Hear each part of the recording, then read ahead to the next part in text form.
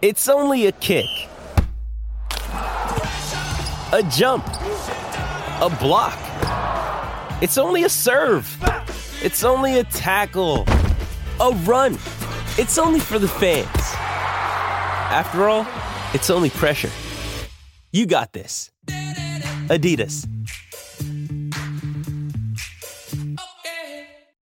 Jewelry isn't a gift you give just once. It's a way to remind your loved one of a beautiful moment every time they see it. Blue Nile can help you find the gift that says how you feel and says it beautifully, with expert guidance and a wide assortment of jewelry of the highest quality at the best price. Go to BlueNile.com and experience the convenience of shopping Blue Nile, the original online jeweler since 1999. That's BlueNile.com to find the perfect jewelry gift for any occasion. BlueNile.com.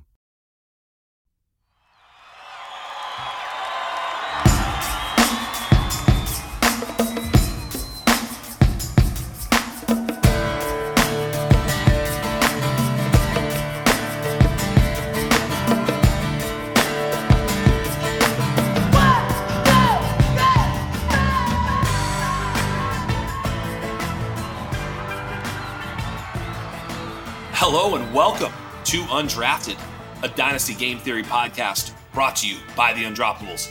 I am your host, Scott Belanger, a.k.a. Jax Falcone. You can find me on Twitter at Dino Game Theory. This is episode number 169.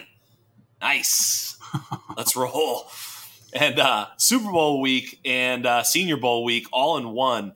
Obviously as a Dynasty show, I think Senior Bowl bigger than, greater than Super Bowl, for us spreadsheet virgins. But in all honesty, the Senior Bowl has been a source of a lot of great players, whether it be Cooper Kupp, Deebo Samuel, Terry McLaurin. I mean, year after year, Puka, Nakua, Tank Dell last year. There's always some gold in them their hills. And nobody better to mine for that gold than my guest this week, the great Thor Nystrom. I am so happy to bring Thor on the show. This is his third visit on Senior Bowl week. I just love it, man. I love that this is an annual tradition. Thor Nystrom, welcome to the show. How are you, my friend?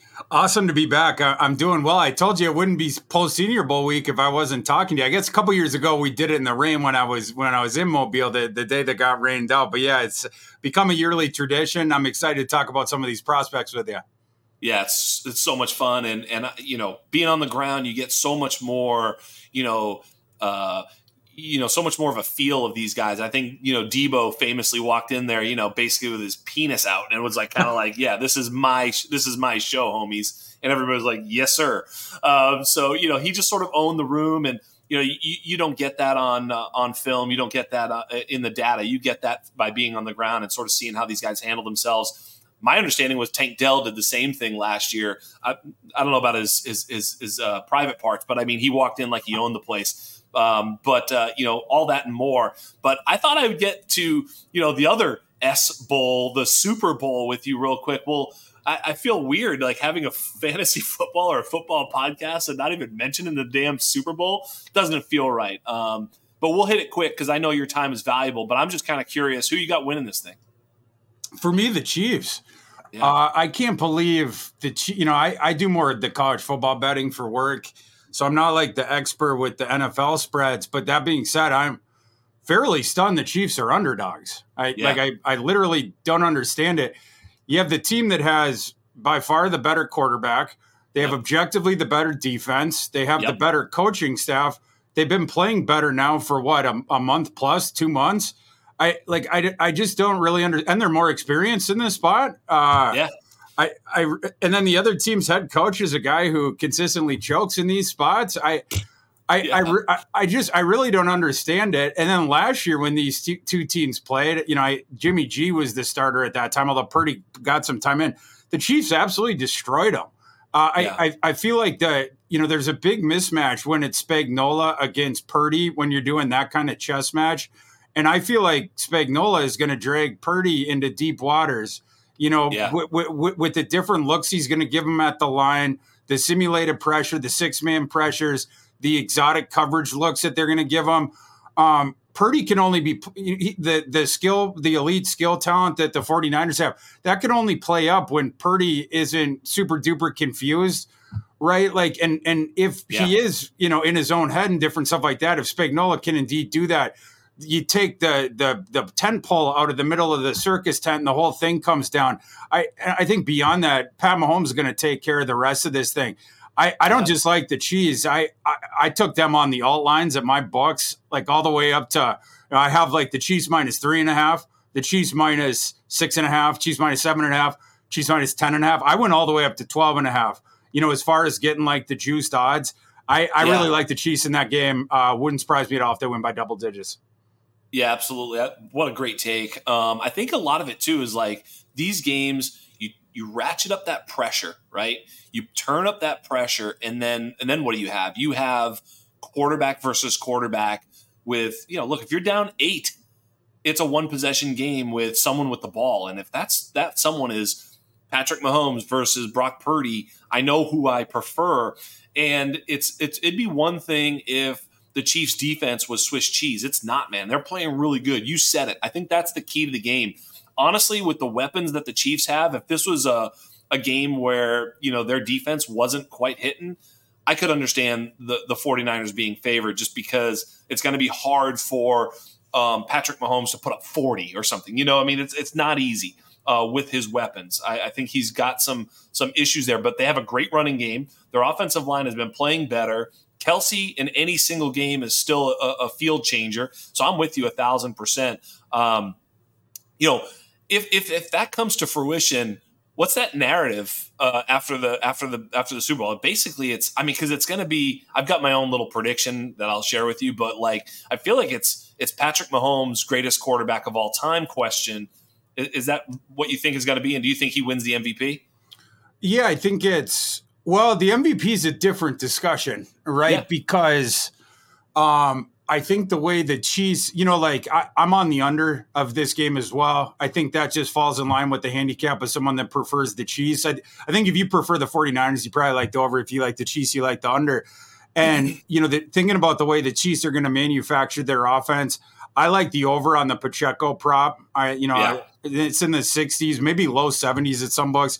But I like him to go over. And then in the passing game, I think you're just giving it to Kelsey a whole bunch.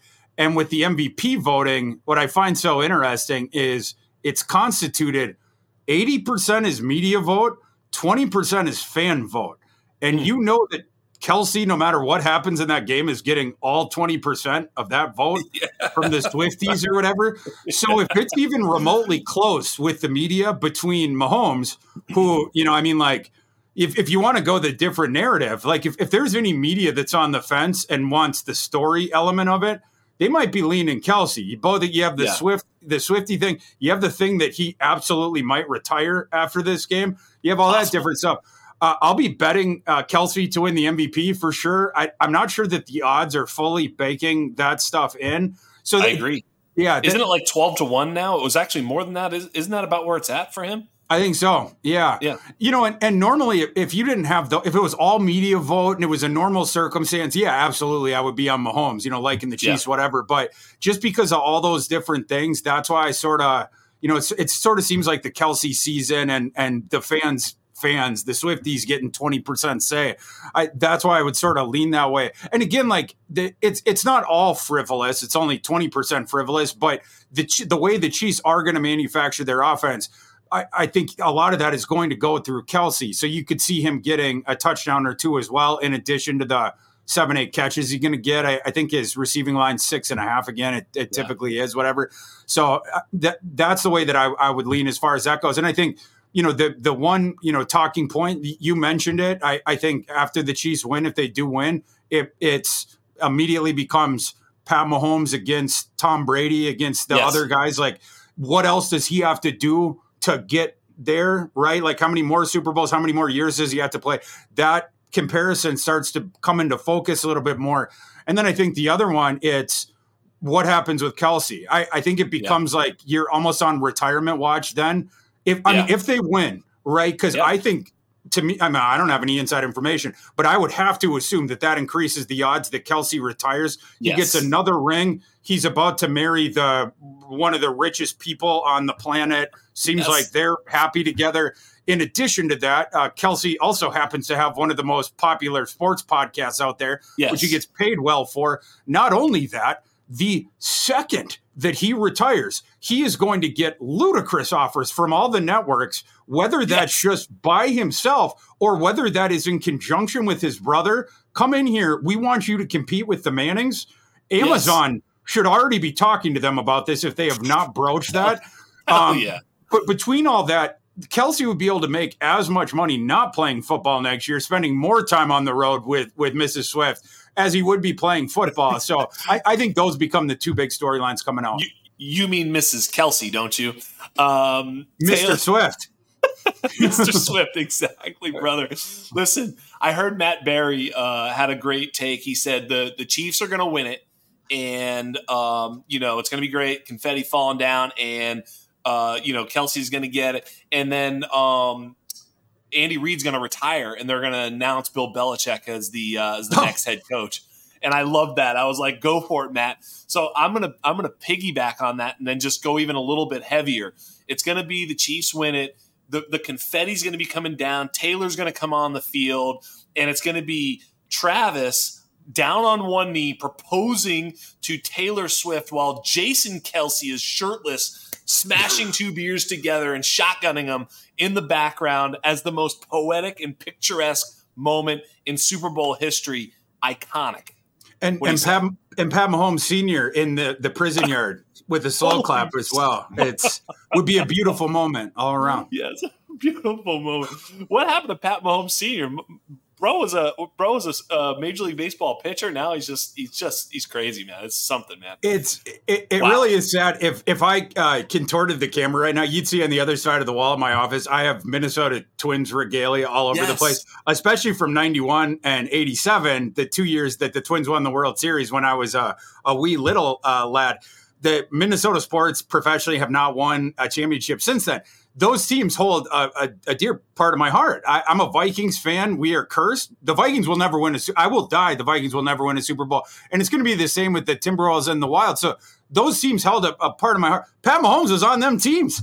Pat Mahomes Jr., you see the photos of him. He was in the Metrodome with Pat Mahomes Sr. and whatnot. So the fact that Pat Mahomes Sr. has turned into this stooge, and the fact that Pat Mahomes Jr., that his brother is a stooge as well. It's a very weird thing, and the wife he picked seems kind of strange too. I don't really know what's going on with all that. It's like Pat Mahomes is like this prodigy. Like we were given a gift from God of this one generational quarterback, but it's like everything going on around him is. It's weird, the people around him, but it's not his fault. No. And actually, did you watch Quarterback, the thing on Netflix? Did you watch that? I did. I thought his wife came across as awesome. Like I was like, oh, what an awesome person. Like I know it's TV, I know it's edited, I understand all that, but like she didn't seem kooky to me anyway. I mean, she seemed supportive of her husband, who's the greatest player of all time. Like, I don't know. Yeah, she just seemed cool. I don't know. Yeah, I think, in terms of the longer stuff, I think she has a very expressive face, as you would say in acting school. And I think when she gets captured some of the times, the face, I think is what wasn't she caught on? She was caught on camera saying, he told me to not have my resting bitch face or something like that. You know what I mean? So she knows it. Yeah. I think it's that stuff. And then she's been with that Jackson Mahomes fellow when he's doing stupid things, or when he was dancing on the Sean Taylor Memorial or whatever that was. Yeah. So, I mean, she's been around a couple of times when he's doing stupid things. So the association probably didn't help, but Brittany's probably a very lovely human being. Yes, I'm sure. Speaking of which, we are going to get into – I want to ask the first question off the get is I want to ask about the Deebo Samuel corollary. In other words, who was the guy that walked into the Senior Bowl and everybody looked and was like, there's the alpha. But I want you to answer it right after this. Hey, it's Kaylee Cuoco for Priceline. Ready to go to your happy place for a happy price? Well, why didn't you say so? Just download the Priceline app right now and save up to 60% on hotels. So whether it's Cousin Kevin's Kazoo Concert in Kansas City, go Kevin, or Becky's Bachelorette Bash in Bermuda, you never have to miss a trip ever again. So download the Priceline app today. Your savings are waiting. Go to your happy place for a happy price. Go to your happy price, Priceline. Another day is here, and you're ready for it. What to wear? Check. Breakfast, lunch, and dinner? Check. Planning for what's next and how to save for it? That's where Bank of America can help. For your financial to-dos, Bank of America has experts ready to help get you closer to your goals.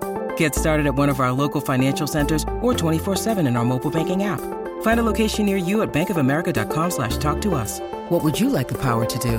Mobile banking requires downloading the app and is only available for select devices. Message and data rates may apply. Bank of America NA, member FDIC. All right, welcome back. Thor, you were at the Senior Bowl, boots on the ground, as I like to say.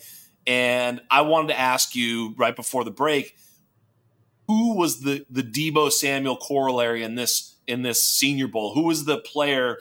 Now, maybe it's not one of our fancy position players, and I suppose you might answer it with a D-back or something like that, but answer it as it is. I mean, who was the guy that walked in and was the alpha of the show at the Senior Bowl this year?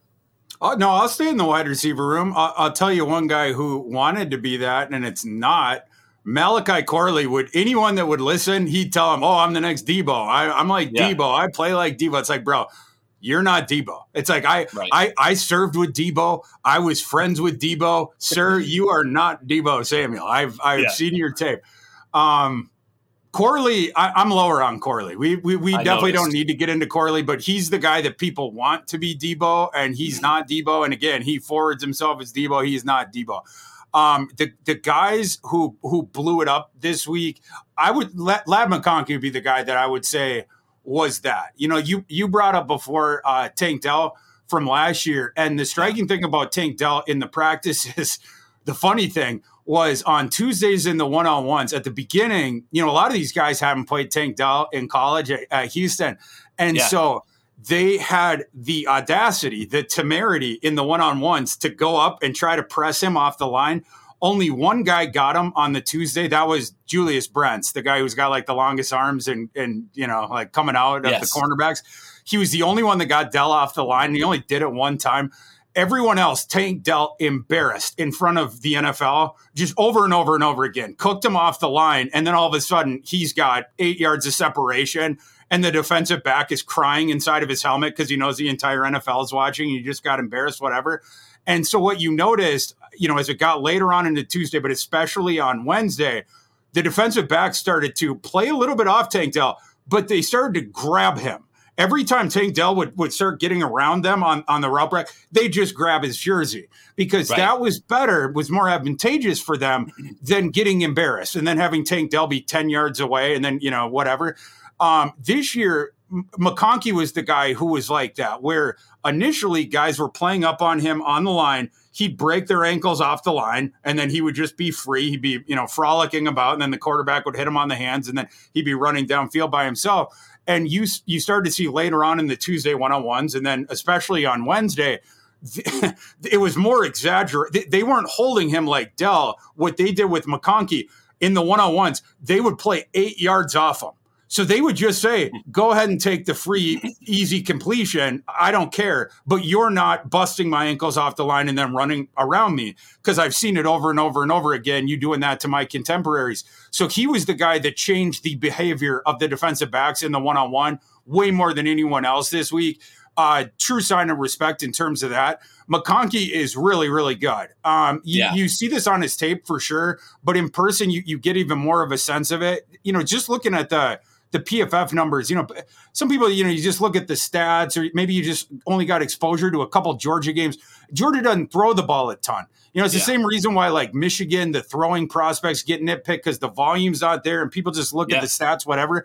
So you got to look at some different kind of stats to measure guys like this. Lad McConkey, you look at PFF receiving grade versus single coverage last year, 98th percentile, Ladd McConkey. You look at Ladd McConkey's separation percentile last year, 93rd percentile. Separation percentile against single coverage, 91st percentile. You go on down the list. It's impossible to stay with that guy. Last year he missed some games. He was nicked up, and again, the volume wasn't there because they don't throw a ton, and then they're blasting people, and sometimes the starters got yanked a little bit early. But when he's on the field, he creates separation like you and I breathe air. And if you throw the ball in this kitchen, he's catching it. It just is what it is. Really hard to stick with. The other dude that I would say is Roman Wilson. Roman Wilson is really good, and he's more athletic than people think. I don't want to toss my colleague Debro under the bus, but we had a discussion after Debro watched Roman Wilson's tape, and we were arguing because Debro thought he's a 4.4 guy. I'm like, bro, he's going to run in the 4.3s. And we were in Mobile for a couple days, and then Debro finally conceded, all right, he's a 4.3 guy. Capitulation for sure. Let's get back to Ladd McConkey real quick, because here's the thing with Ladd. Someone early on, like during the season, late in the season, said something about Ladd McConkey, and I was like, is this a joke? Like, because I don't know college football. You're right. I was that guy you're talking about. But then we started to dig in, and of course now I'm in the process and I'm falling in love with Ladd McConkey. Some of the things that look, man coverage in the NFL is run at the lowest rate it's ever been run at. They're running more and more zone. Every single year, zone rate goes up. Ladd McConkey was 4.27 yards per route run at the collegiate level against zone coverage. I think it was only Malik Neighbors was ahead of him. I mean, he is just an absolute zone killer. He was like missed tackles forced per route run was at like 30%, one of the highest in the class. So he's catching the ball against zone, making people miss. Now, nobody's going to confuse him for Malik Neighbors, but he's put up a few of those metrics at the college level that were, approaching what Malik Neighbors was doing. And Malik Neighbors did that same thing. We'll get to him in a moment. I would just ask you, Ladd McConkey constantly gets lazy comps. Please don't do that, or I'll have to throw you out of the club. Thank you.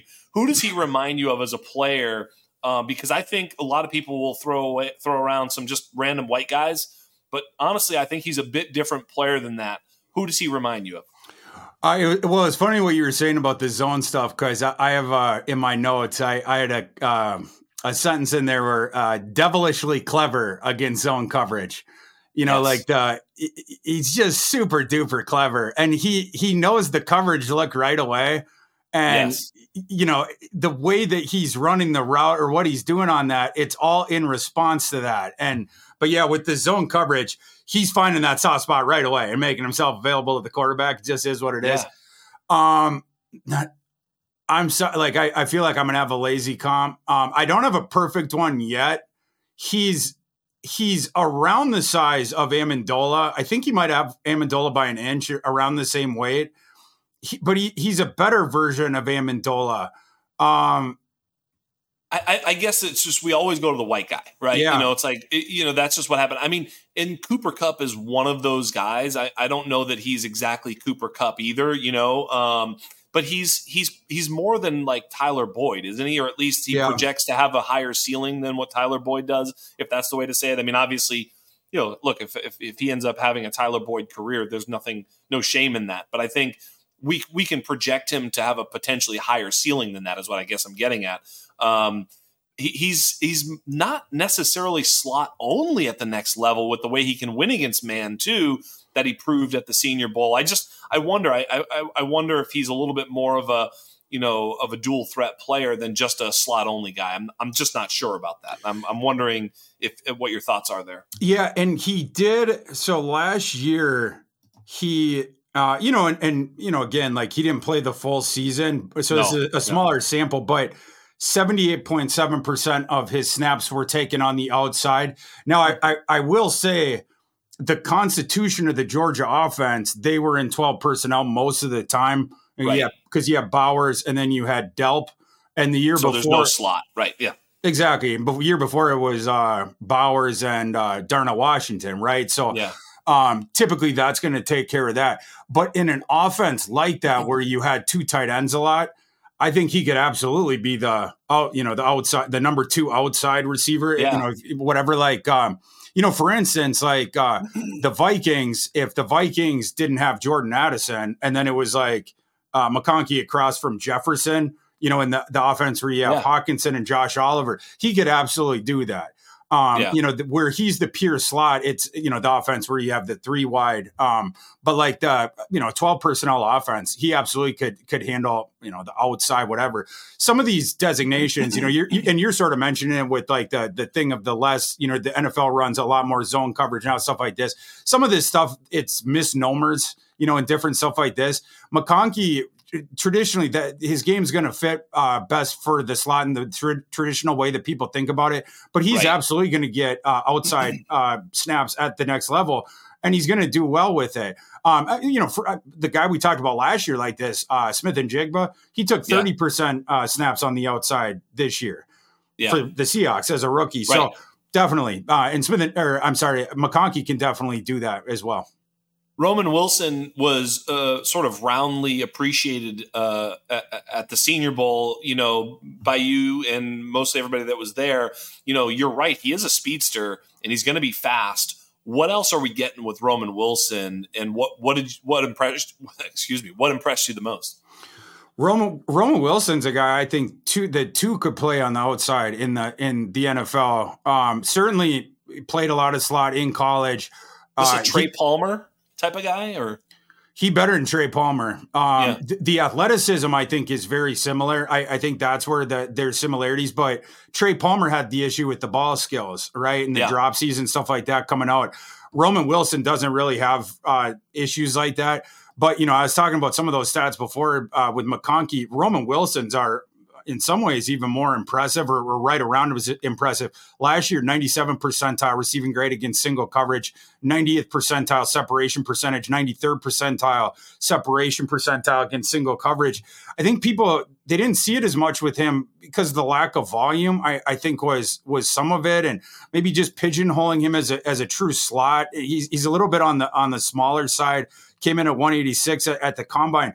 But he's so ridiculously athletic, and like the high leverage plays and stuff like that for Michigan, the third downs in the red zone, different stuff like that, first downs. He was a machine with all that different stuff. He's also a guy, it's not just winning the separation on the route. He's the opposite of a Malachi Corley. Malachi Corley's a running back. Like, you need to hand Malachi Corley the ball off down the line so that he can start creating. Roman Wilson and McConkey as well, but Roman Wilson is a guy, he's creating. He's going to give you the throwing window by blasting someone off the line, beating him, breaking his ankles, and then getting downfield and doing something. He can beat you at all 3 levels of the field. And then he's going to create after the catch as well. So he can do a whole bunch of different stuff. I think both Roman Wilson and McConkey, you're talking about guys that are probably going to go very early on Friday. But if one of those two guys went at the end of the first round, wouldn't surprise me at all. They're both going to start in the NFL for a long time. Yeah, and catch a metric ton of passes. Awesome. I love that. What about hold on. The other guy that I don't know if you like as much is Javon Baker. Tell me a little bit about Javon Baker. I do like Javon Baker. Javon Baker, coming into the event, I actually ranked Javon Baker as my number 1 receiver going into the event. Coming out of it, I think I dropped him to 3rd. Yes, okay, that's right. Yeah, like something like that. But as far as the outside guys there, I liked him the most as the like pure, sort of boundary projection type guys.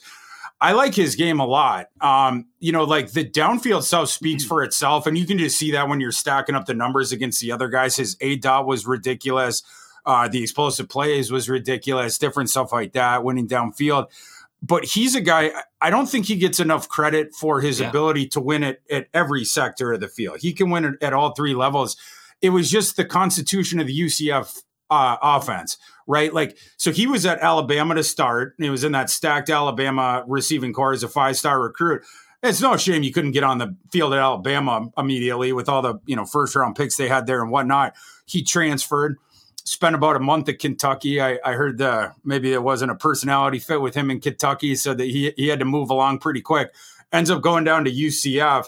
UCF was a good fit for his game, but they used him a lot in that downfield type role because that's the way that Gus Malzahn plays offense. He likes to do the tempo does motion, and then it's using the quarterback, the mobility, whatnot, and the running back. He wants to put pressure on the defensive fronts like that, and then he does the play action deep shot, right? Like when you start bringing the defensive backs, he'll be put an extra guy in the box. When the second Gus Malzahn can get a one-on-one shot, he's taking it downfield.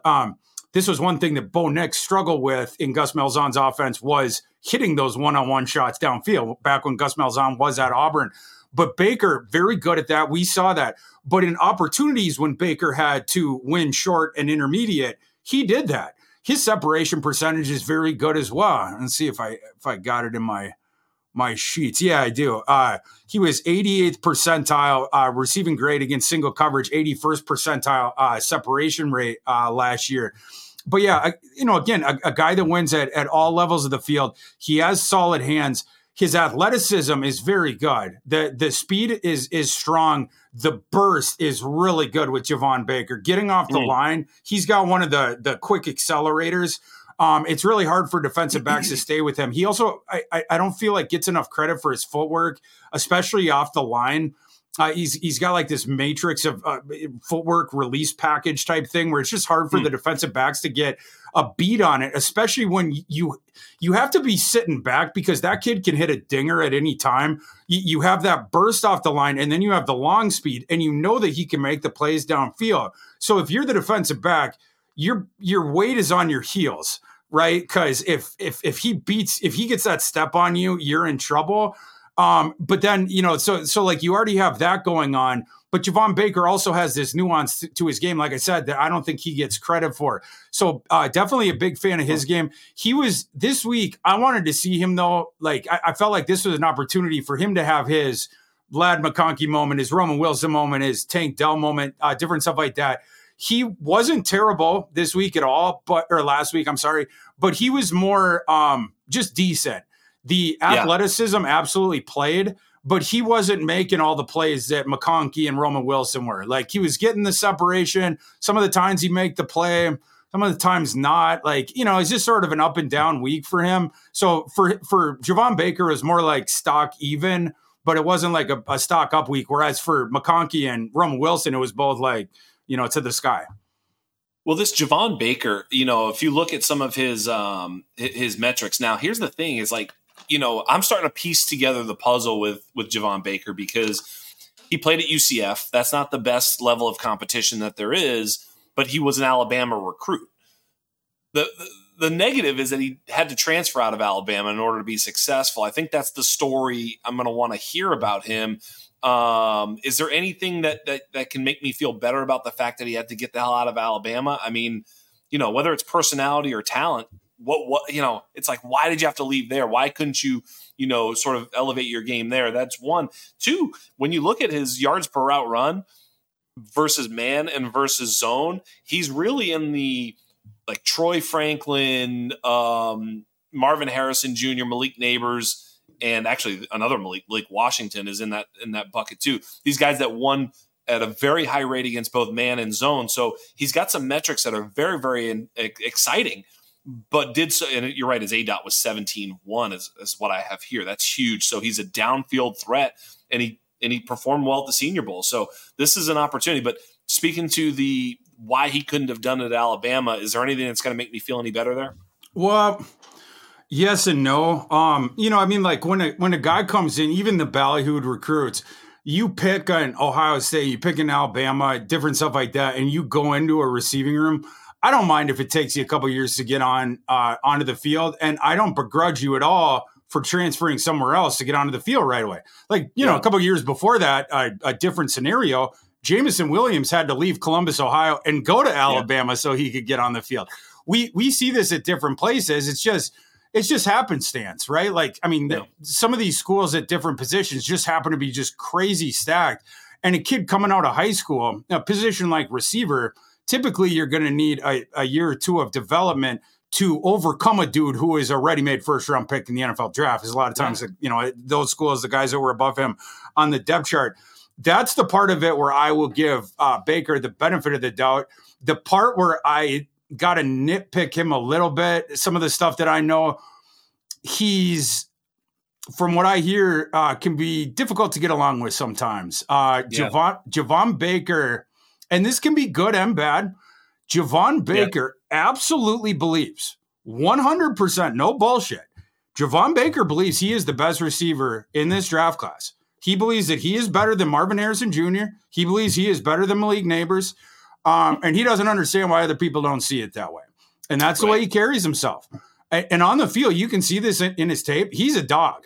But he'll start barking. Sometimes that's good. Sometimes it's not so good. Sometimes he might get on his quarterback a little bit if he didn't see him when he was open. Different stuff like that.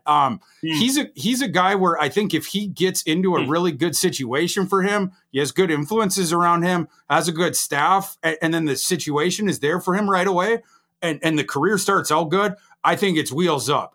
But he's also a guy where if it goes the opposite and it's a bad situation, flame out. Yeah, I think he could flame out really quickly just because of his personality. Like I said, that kid did not last long in Lexington, Kentucky. The first school he transferred to from Alabama was not UCF.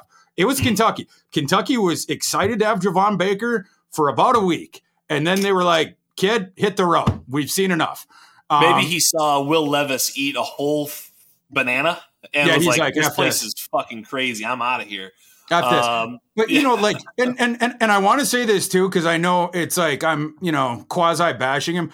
The people I know that know Javon Baker, they like Javon Baker. It's not that he's a bad kid. It's that he has a ludicrous belief in himself and he does not care what you think. And he's going to behave the way that it's like Stephon Diggs would be another guy that you would say sort of like this.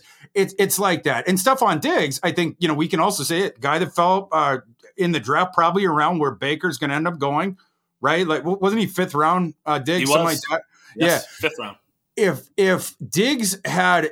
the start of Diggs's career had not gone well, you could have seen Diggs flaming out with the way his personality is, but it goes well, and then it went the other way, and all of a sudden he's a star, and his personality more or less works unless times don't go well. I think it's going to be the same for Baker. That's a great point. We've uncovered the fact that this is a very high risk, high reward type of prospect that can maybe hit lightning in a bottle for it. I think it's going to be a great late round pick for people in their rookie drafts. I say late, 3rd. I don't know exactly where he ends up. I mean, obviously draft capital in the real NFL draft is going to dictate where we end up seeing Mr. Baker go in our rookie drafts. Speaking of which, I'd like to get to we're talking wide receivers. We're going to leave the Senior Bowl for a moment. I am very impressed. I don't watch too much college football, but at this time of year, I start to get into the film.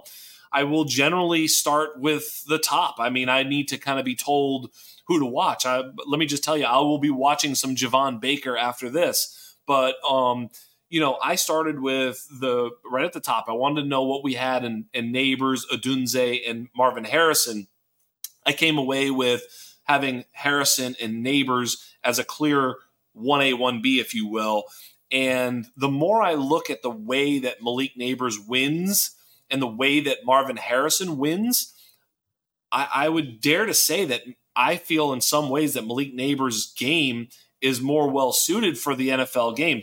This is not to take away anything from Marvin Harrison Jr., who I think is a pterodactyl on the outside and an unbelievably skilled player.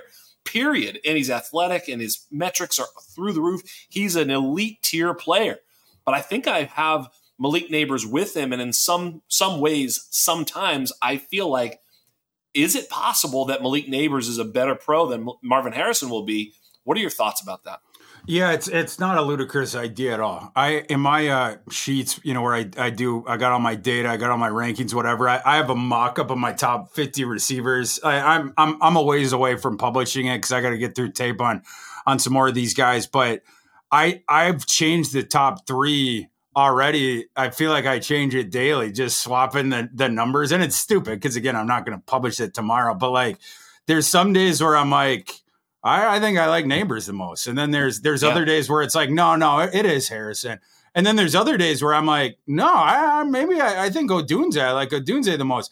They're different, right? Like those 3, it's sort of like the top 3 quarterbacks where it's like, depending on your system and what you needed, that in some ways that could dictate the way that you see those guys. And in some ways that's the case with the receivers too, right? Like when we're talking about these prospects and when I'm ranking out, doing my 500 player big board, I'm not doing it for a team, right? Like I don't have an offensive coordinator who's like, this is my scheme. I need a scheme fit and here are our holes. So you need to prioritize these positions. You're all doing it outside of like a vacuum. So that's where it gets interesting with discussions like this, because qualitatively, I think those top three receivers are really close. And obviously they're elite. You put them, you stack up like the last 5-10 receiver classes.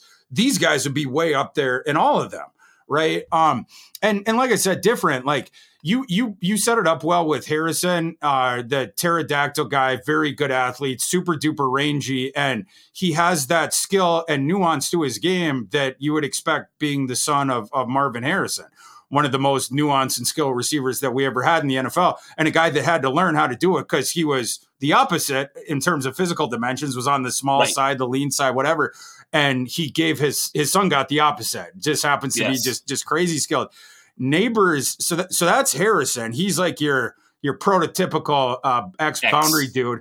Yep. And Neighbors is your Ferrari. Like he's just like the funnest dude to watch ever. Like it's just zoom, zoom, zoom. And not only can he throttle up whenever he wants, it's just the instant acceleration. Like it's like literally a rocket. Boom. He stops just as quickly. It's effing stupid. I mean, like he'll be going full bore. And if like the defensive back, it's like, my God, how are you staying with the guy? He will slam on the brakes. And the other dude, it's like a cartoon. It's like the skids. In the cartoon, he's just like, now he's like 6 yards away, right? But Neighbors just stops on the dime. All right, throw me the ball, and now the other thing the he fun does begins. There, Thor, the other thing that he does, and I watch it in film, and it's not like a huge thing for me, but I do notice it, and it is a little thing I put in my mind. He works his way back to the football. Yes. Next time you watch Malik Neighbors, you'll just see anything that's a comeback. He doesn't sit there and wait, which really helps the two things. Number one, the ball not be intercepted, but number two, it gives him space to then make a move, which of course he breaks, force missed tackles, whether he evades them or breaks them. He does both. And then I've said this about Malik Neighbors: once the ball is in his hands, like when you're playing Madden, there's like this perfect angle that you can take, and then when there's contact, there's another angle that you can take to like maximize your yards gained. He does that. Like every time, you're like, oh, that's perfect. That's a perfect angle. He just does this every time. And he's got that elite athleticism. So when you watch him play, it's like he's a really smart, cerebral player in all facets, down the field, intermediate, after the catch, and also working his way back to the quarterback. Just an absolutely fantastic wide receiver. I would be shocked if Malik Neighbors isn't awesome at the NFL level. Literally shocked. Totally agree with that. Yeah. And that's the way the sport's going, right? Like, I think if this was 20 years ago, I think Harrison and Odunze would be the clear 1-2. Agreed. But like now, I think you can absolutely make the argument of Neighbors. And I wouldn't begrudge that at all. The kid's an absolute killer. And again, the way the game is going, it's going towards players like that. He's sort of the next age, the new breed of that kind of guy. And your point's really well taken about that. Like it's impossible to stay with him. He works back towards the ball. He has a really good ball skill, stuff like that. But then with the ball in his hands, he's just magic. He erases the angles, but he also has, I think, more power as a ball carrier, different stuff like that, just because of the speed plus force, whatever it is, all of a sudden it's like, man, this guy's sort of a colossus coming forward. Exactly. Whatever it is. Yeah. Mass times acceleration equals force or whatever. Yeah. Something like that. He is somewhat big. Yeah, he's strong out there, man. So look, I'm glad you're with me. I'm a little bit bashful. And look, at the end of the day, why am I bashful to make Malik Neighbors my wide receiver 1? Because Marvin Harrison Jr.'s friggin' awesome. That's why. Yeah. If he wasn't awesome, then Neighbors would easily be, for me, over Odunze and everybody else. He'd be my wide receiver 1. And the only reason I don't want to say, oh yeah, Malik Neighbors is the wide receiver 1 in this class is because Marvin Harrison Jr. exists as a human being and is in this class, and he's so good. But when I watch and see Neighbors, I see a wide receiver one in his own class type of player. And so for those reasons, I will be thrilled to have him fall to me whenever that can. And I'll trade up to get to the spot where Neighbors is at if the Marvin Harrison Jr. pick is too expensive. I really want Malik Neighbors.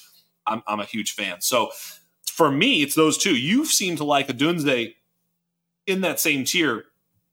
Tell me why. I get a little bit of maybe just not too great at any one thing and not quite as explosive. And I think he, am I missing a little something with Odunze? I'm not so excited yet. Help me get excited. Yeah, I think for me, it's like the everything together. I don't think he gets enough credit. First of all, for the releases and then the separation. Like, you don't see anyone stay with him, and you never see him off the. And by the way, just off the line, this number kind of shocked me when I was stacking everything. One of the columns in my spreadsheet, I have last year's snaps coming off press coverage for these receivers. Some of the guys, like Tez Walker, he played less games, but he only had 50 snaps against press coverage last year. Malik Washington, a guy that had a lot more, but of course was a slot. He only had 48. You have different stuff like this. Rome Odunze had 281 last year. I mean, Marvin Harrison had 173, which, is a lot. But 281, I'm scrolling down. I can't find another guy in this class that had that many. And you never saw him get jammed up at the line. I'm surprised that they found 281 guys that had the courage to go up and play Rome Odunze off the line. You can't get him off the line. And then he's just really difficult to stay with because his footwork is so good. You talk about a skilled guy in a bigger package like that. Separation rate is really, really good. And his hands are awesome. And he does the stuff like the cool skilled stuff that you like to see, like the late hand stuff like that, keeping the defender off the beat until the last possible second. And the hands are just so damn good. The couple of comps that I have seen that I like for him, I saw one at Devontae Adams. I could definitely see some of that. And then my buddy Zierlein comped him to Larry Fitzgerald, which might be going, now you're at the very top of that line of continuum. But it's hard for me to argue with it. I just think he's so dang good. I don't know if I'll end up getting to Larry Fitzgerald, but I can definitely see why Landstead. I'm just a really big fan of his. I don't think that Rome has any weaknesses, and I think he's going to test better than people think. He's at 6'3". He's going to be around 215 or just a little bit smaller than that with the awesome hands. And again, really awesome feet. Size. Knows what he's doing. Yeah. No, I think that's great. Okay, let's. Is he? So he's your clear wide receiver 3 then? Yes. Those 3 guys, it's gonna be a race to the finish. I still have not decided what my top 3 is. There's nobody else who's going to overtake him for wide receiver 3. It's those 3 guys, big drop, and then we talk about the rest of them.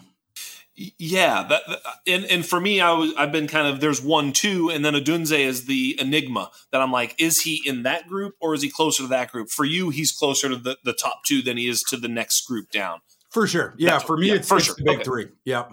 I think that's fair. I just wonder how much he is in that group, and I'm going to have to just get with it and find my way to loving some Odunze a little bit more. I'm going to watch some tape there. The numbers are good on him, and he's got great size, and he's got the coolest name in the class, so that goes a long way. The tier 2 is where I think, and we've been sort of starting to recommend that, you want to trade down in this group because there's sort of a flat group, isn't there? Like, there's a lot of good players here in this wide receiver group.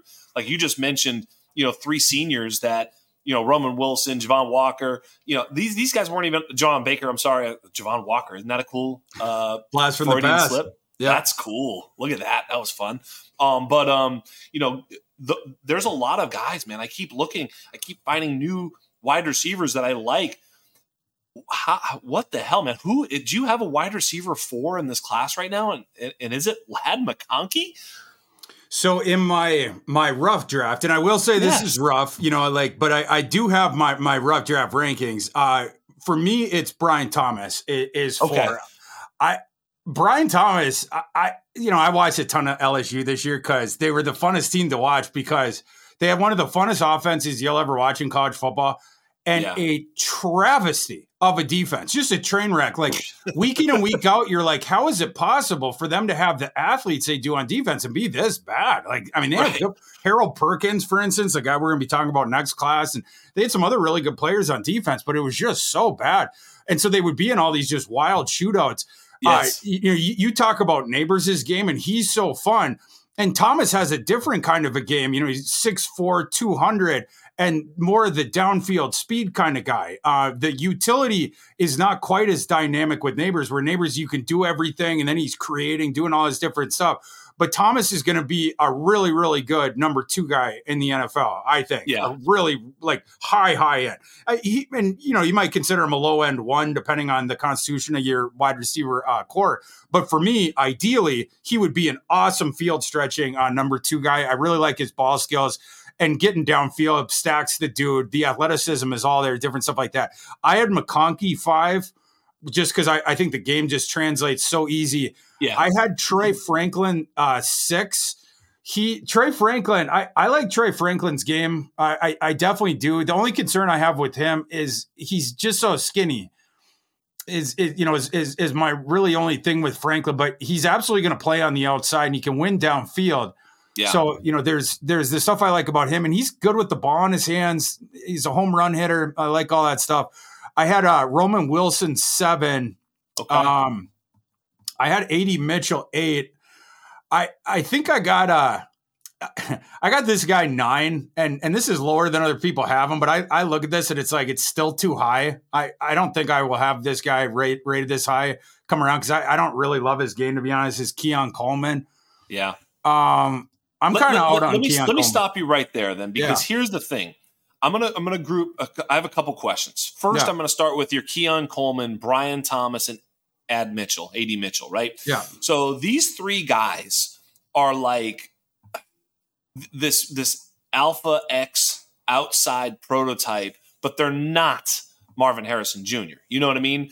So then you say, okay, well, T. Higgins was that kind of player, right? We had questions about T. Higgins. Michael Pittman was a bit that kind of player. Mm-hmm.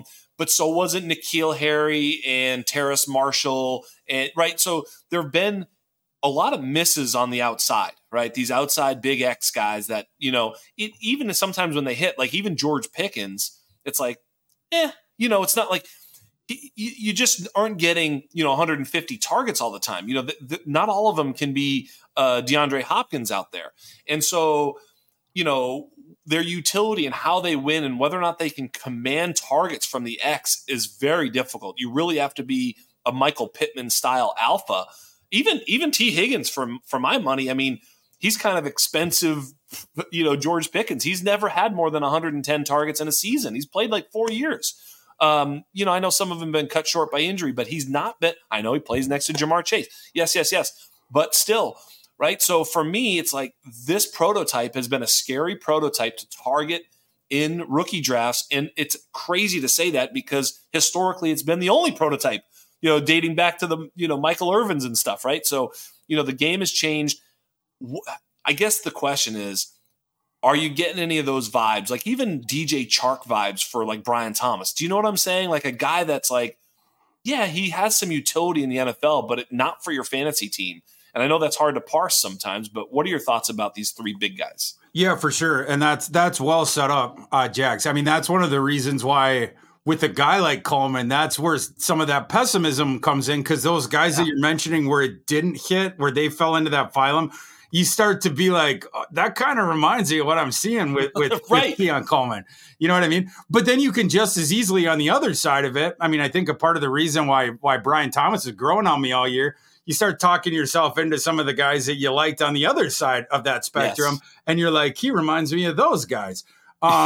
So, some of it could be context. I mean, just admittedly, I'll just toss this out is Brian Thomas, he was playing, well, so was Neighbors, but like just in terms of these guys, was playing with one of the better quarterbacks that we'd had in college football for the last decade. The season that Jaden Daniels just had was just an absolute assassin. And Jaden Daniels, what is he best at? as far as a thrower, it's downfield stuff. So Brian Thomas is in a very advantageous situation this year for what his specific game is.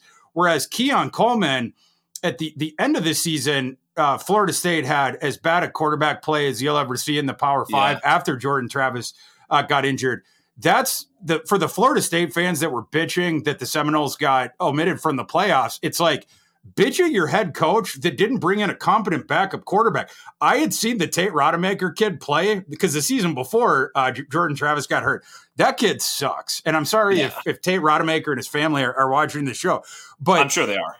They might be. And then, that kid gets injured. And then they had a freshman, this Brock Glenn kid, who was even worse. Maybe he'll be good someday. But, he was just, was at the high school prom a couple months before that, whatever. So that was at the end of the year. And before that, you had Jordan Travis, like, you take your hat off to him because earlier in his career he was at Louisville and he stunk and he was a 3-star recruit. And he got pretty good, just developing and stuff like that. And he's a dual threat guy. He's not a good passer. He's very inaccurate. Like so I'll just say from the stats this year, Keon Coleman had 87 targets. PFF charted 55 of them as catchable. Just sort of saying the environment. So he had 32 passes thrown at him, which were not in the vicinity of Keon Coleman. It was just yes, that's right. He was just the closest guy to it or whatever. Yeah, so right. he was playing with all these accuracy averse guys, and this is supposed to be Keon Coleman, his big NFL audition, and we thought it would be right. Like he was in Michigan State all the way up until the spring. This past spring, we thought he was going to play at Michigan State, and then he just decided, like, no, I don't want to be here anymore. Mel Tucker is going to get fired in the fall, probably. I'm going to go down and try to win a championship at Florida State. So that's what he ended up doing, and the offensive environment just wasn't as conducive for him as we thought it might be. But that being said, if I'm going to get back to the evaluation, just parsing between Coleman and Thomas, for instance. Thomas, he's going to win downfield in the NFL. The speed plays, he knows how to stack people, and the downfield ball skills will play, if nothing else. So if nothing else, I know that he can do that number 2 field stretching thing, even if the other stuff never comes along. Keon Coleman, I have myriad concerns with him where it's like, can he even get to the bar of, like, I know for sure that if all else fails, there's a fail safe where he will at least be a starter in the NFL for a long time as a number 2. And I don't know that there is. Like, he's that extremely high variance guy, and that's where it gets really hard for me to parse. Like, he can be a lumbering mover. I don't love his routes. The ball skills come and go. And again, I'll give him the benefit of the doubt of, like, the quarterback play that he played with in college. But you see the physical ability, but it just comes and goes. There was games where he disappeared totally. It's like, is Keon here? Is he in the building? So that's sort of myself with Keon Coleman. I'm still trying to get my head around Keon Coleman, as you can tell. But right now, I'm more out on him than I'm in. Yeah, and they had him returning punts. They clearly valued him as a playmaker. They're like, well, the punt you can actually catch, so we can start there. You know, you got a chance to at least touch the ball. He had a pretty good true sophomore season at Michigan State. Another team not exactly known for its passing game, and he was 800 yards, 14 yards a catch. I don't know, man. It's just it's a terrifying type of player to draft, whether it's any of these 3 guys. And then we'll go to Troy Franklin. Troy Franklin is like, you mentioned it. He's a little thin, and it's like, okay, am I getting? Let's ask it this way. Closer to Jordan Addison or closer to Tutu Atwell? Yeah. Right? Yeah. What are we getting? I mean, does he have a shot at being a Jordan Addison type player on the other side of because he's not a 1. We know that. But I mean, a field stretching intermediate player like a Jordan Addison was, bro, sign me up. Yeah. But I don't know if he's that. Yeah, he's a weird player, right? Because he does, and the Tutu thing that works is like, the skinny guy who's the burner who did like 2-2-1 downfield at Louisville, right? Like you'd send him deep and he'd do that stuff. But like the problem there, like, with Addison, I don't think Franklin runs routes that good. Right. And so, but like, Franklin also, he played on the boundary there at Oregon. And I think like I said before, I think he can play on the boundary in the NFL, where Tutu is the slot guy. And Tutu is the funniest player in college because he only ran 2 routes, and really it was only one. It was go deep, it was run the 9 route, or else it was a funnel screen. And he literally didn't run anything else. It was like, you're doing one or the other. We're going to manufacture a touch. And I don't necessarily specifically mean Tutu. I just mean that type of player where it's, where he's only asked to do that. That's kind of why I mentioned him. Obviously, for sure. And it's like, he's not. I don't think he's either guy, and I'm just wondering where he falls in that, right? You know what I'm saying? Like, how close is he to Addison? Because if he can do a little bit of the stuff that Addison does, he can get some targets in the next level. If you're just asked to, as you said, exercise out there and take the top off, that's all you do, it's not going to work. This was the fear of Jamison Williams even a little bit, and we're still wondering. And that's well said too. I think it's a weird profile. Because it's a boundary receiver that you're hoping that the big utility from him, it's winning downfield, but it's like this super skinny dude. And in the offense he played at that he's coming out of at Oregon, there was a lot of these quick hitting concepts and it was a lot of smoke and mirrors BS. Right. But this kid is an athlete. I like a lot of the skill that I've seen from him, but like the different stuff he's going to be doing in the NFL is different than what he's going to be doing there. Yeah. He's going to get pressed a lot more in the NFL. I'll ask you this way. Check it out. You mentioned the gimmicky. I asked this, I think, to Felix Sharp. I said, Troy Franklin as a prospect, Jalen Hyatt as a prospect.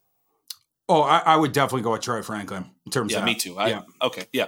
All right. So I think that's right. Yeah. He you can see a little bit more growth to his game. I totally agree. Let's move to, let me see here. I just get so locked in. Oh, I have a player I want to ask you about who you didn't mention, who I've been flirting with based off of just a little bit of film and a little bit of, research is Xavier Worthy. I haven't heard you mention him yet. Are you kind of out on Xavier Worthy or what's going on there? I had him, let's see. Oh, I had him 10. So we just we hadn't quite gotten down there. Next. Yeah. Speaking of skinny, stick thin guy. Love the movement. Love the ability to separate. That speaks for itself. Texas obviously loved him. They threw him the ball a ton. The drops is what I'm concerned about. The year before he had the hand issue, so you give him a little bit of benefit of the doubt on that. But this past year, he still had 5 drops. But the overall season wasn't quite as good as I wanted. He needs the separation to win too. You're not going to win in the contested stuff. I wanted to like him more. Like I wanted him to be like the Hollywood Brown type, but I just don't think he's as reliable as that, in part because of the drops, different stuff like that. I do think he's a problem for the cornerbacks in terms of it's just so hard to stay with him. You have to account for him. You have to have help on his side of the field because he can also win downfield. He's the burner, obviously. But because of that lack of reliability, that's why I drop him down a little bit more. And I'm also, from a fantasy perspective too, you're sort of interested to see how he translates is because of some of these questions. Is he a guy that is he ever going to have 90 catches in the NFL? Texas, They did pound him with targets, like I'm mentioning. Texas had a lot of good receivers. And this past year, they threw the ball to Worthy 119 times, right? Mitchell had 86 targets. You go through some of these other guys. Quinn Ewers loved Xavier Worthy, even though maybe in some instances, maybe he should have been throwing to other guys a little bit more in terms of the efficiency numbers, different stuff like that. I like Worthy's game. I don't know if I love his game. Fair enough. We're gonna go a little quick because I know I'm running out of time with you. I have like 1,000 questions. Tez Walker, budding superstar, or is he overhyped? Overhyped. Tell me why. This one I got a clear read on. Tez Walker should have gone back to college. This isn't all his fault except for the decision to leave early. He's not ready.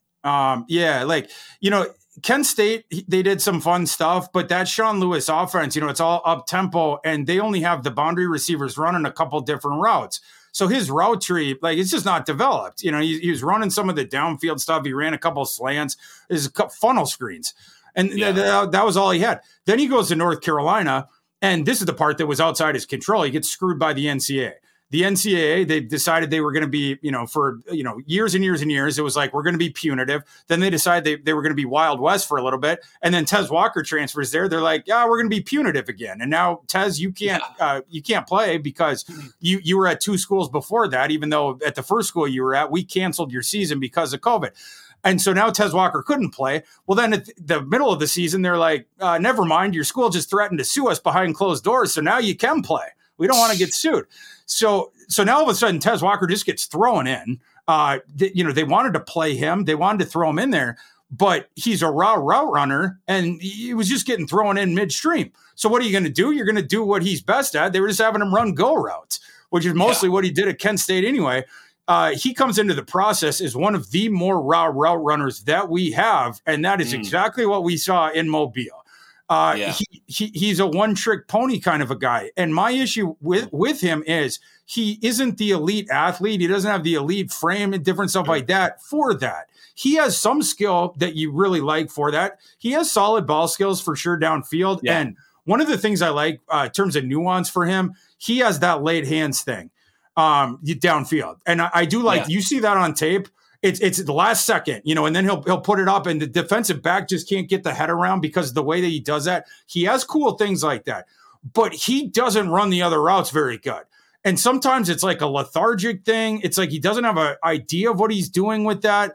The defensive backs are just in his back pocket because of that. And sometimes I feel like the ball skills play down in the short and intermediate, maybe because of that as well. Not that it's the only thing that he cares to do is go downfield, but it feels like that's when he's most like locked in and engaged. He had a really rough Senior Bowl game, but in advance of that, he wasn't doing well during the practices too. It wasn't something that surprised me. We're just a lower on him because of that. We just haven't seen it on film. You see the ability to hit the dingers, but it's from a guy that doesn't have that. He's not Mark McGuire, where he has like enormous natural power. It's like that in college in the MAC and a little bit playing in North Carolina. Like, yes, but like in the NFL to win, if that's your only trick. Yeah, exactly. So those are my issue with Tez Walker. He needs to get way better as a route runner. And then the other stuff is going to need to play and hold up for him to even get the opportunity to get way better as a route runner with the other stuff. This makes a lot of sense. It's kind of jiving with me a little bit because he's really exciting, but it's like, wait a minute, is this a little bit of smoke and mirrors? So I appreciate that. So everything in my fiber analytically tells me that I should just simply ignore Xavier Legette. Am I wrong? Tell me, spin me a story as to why I should even care about Xavier Legette as a prospect in fantasy. I actually kind of like Xavier Legette. I know. That's why I want to hear it. Yeah, me and my colleague Derek Brown, we bicker about the prospects, and he'll watch the guy, and then if we disagree, we'll start bickering. We bickered about Legette quite a bit. Legette's one of those guys. It's like what do you call eye of the beholder? Depending on the way two guys can watch him and be watching the same thing, and you can see it differently because you can interpret his career differently, and that leads you to see his film differently.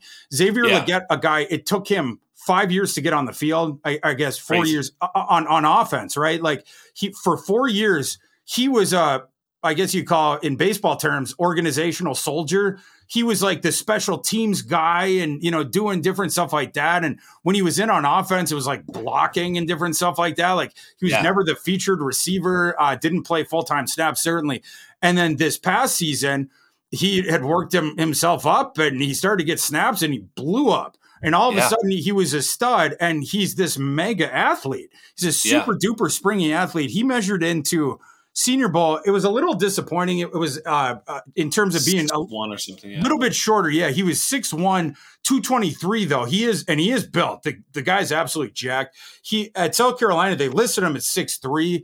I thought I thought he was going to be 6'2". I didn't think he was going to measure 6'3", but I was hoping for 6'2". We get the 6'1", but he, like I said, 223. You see on film last year when we finally got to see him as a receiver, downfield utility, and he has the acceleration thing and the deceleration thing.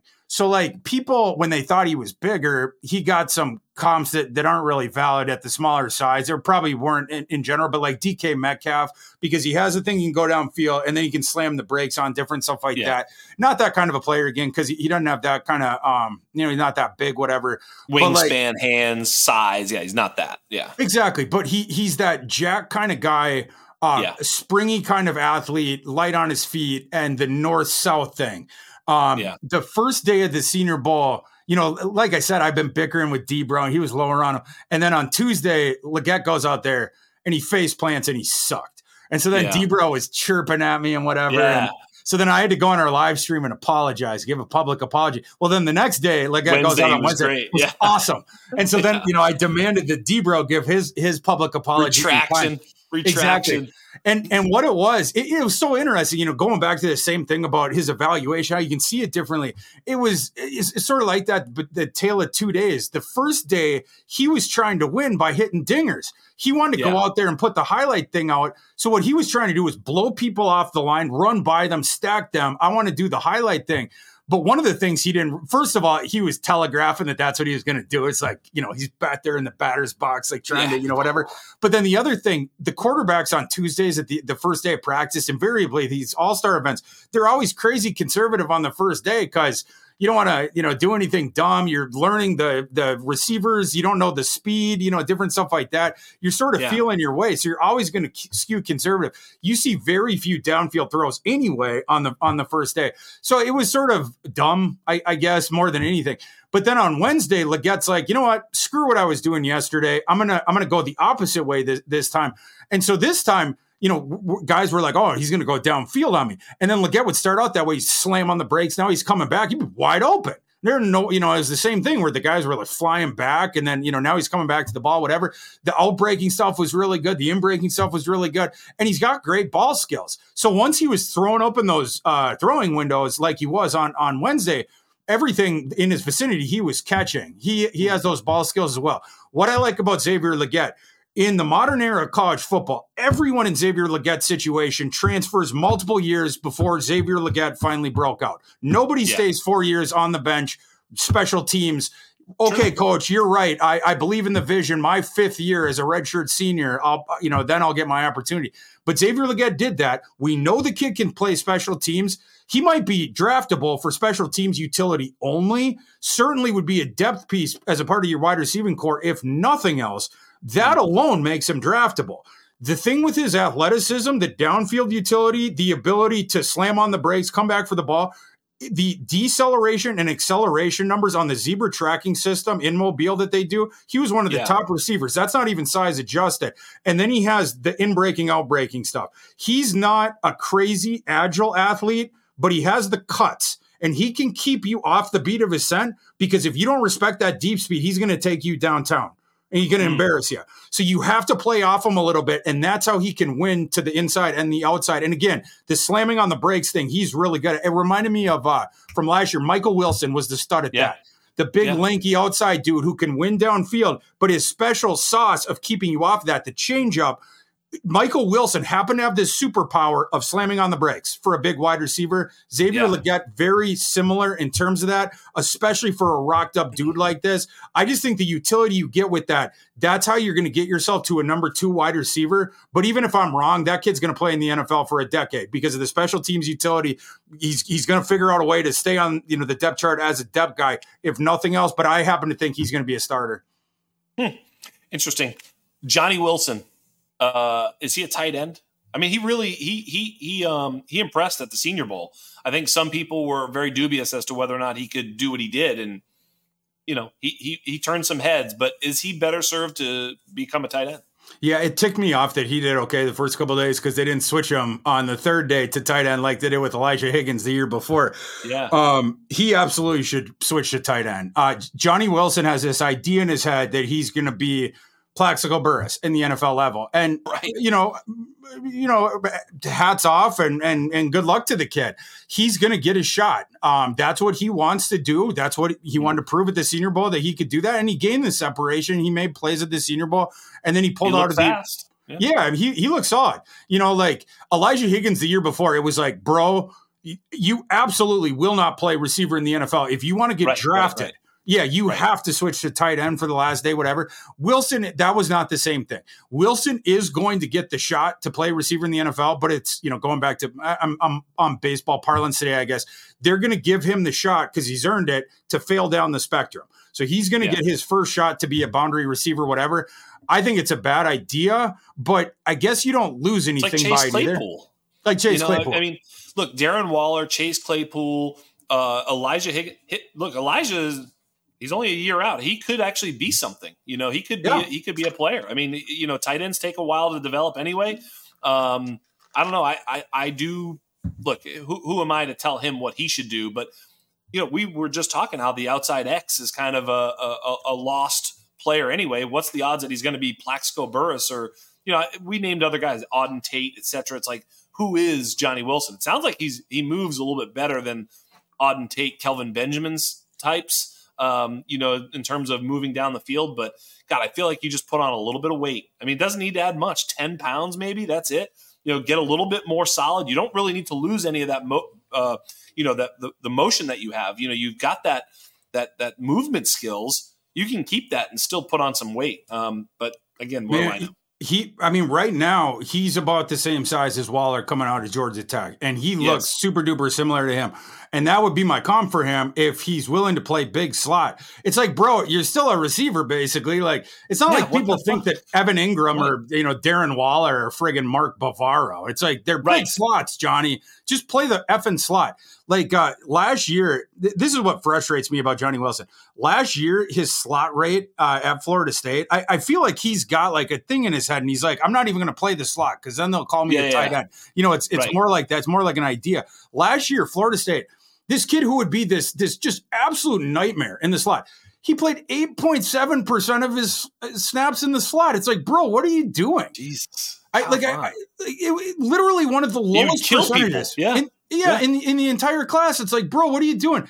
90.9% out wide. And it's like, yeah, Johnny, we get it. It's impressive. You're tall and you can play on the boundary. Have you ever thought that maybe it'd be better if you played on the slot where you'd be kill slot players? Yeah. Be a true freak. Johnny Wilson, 26th percentile last year receiving grade against single coverage.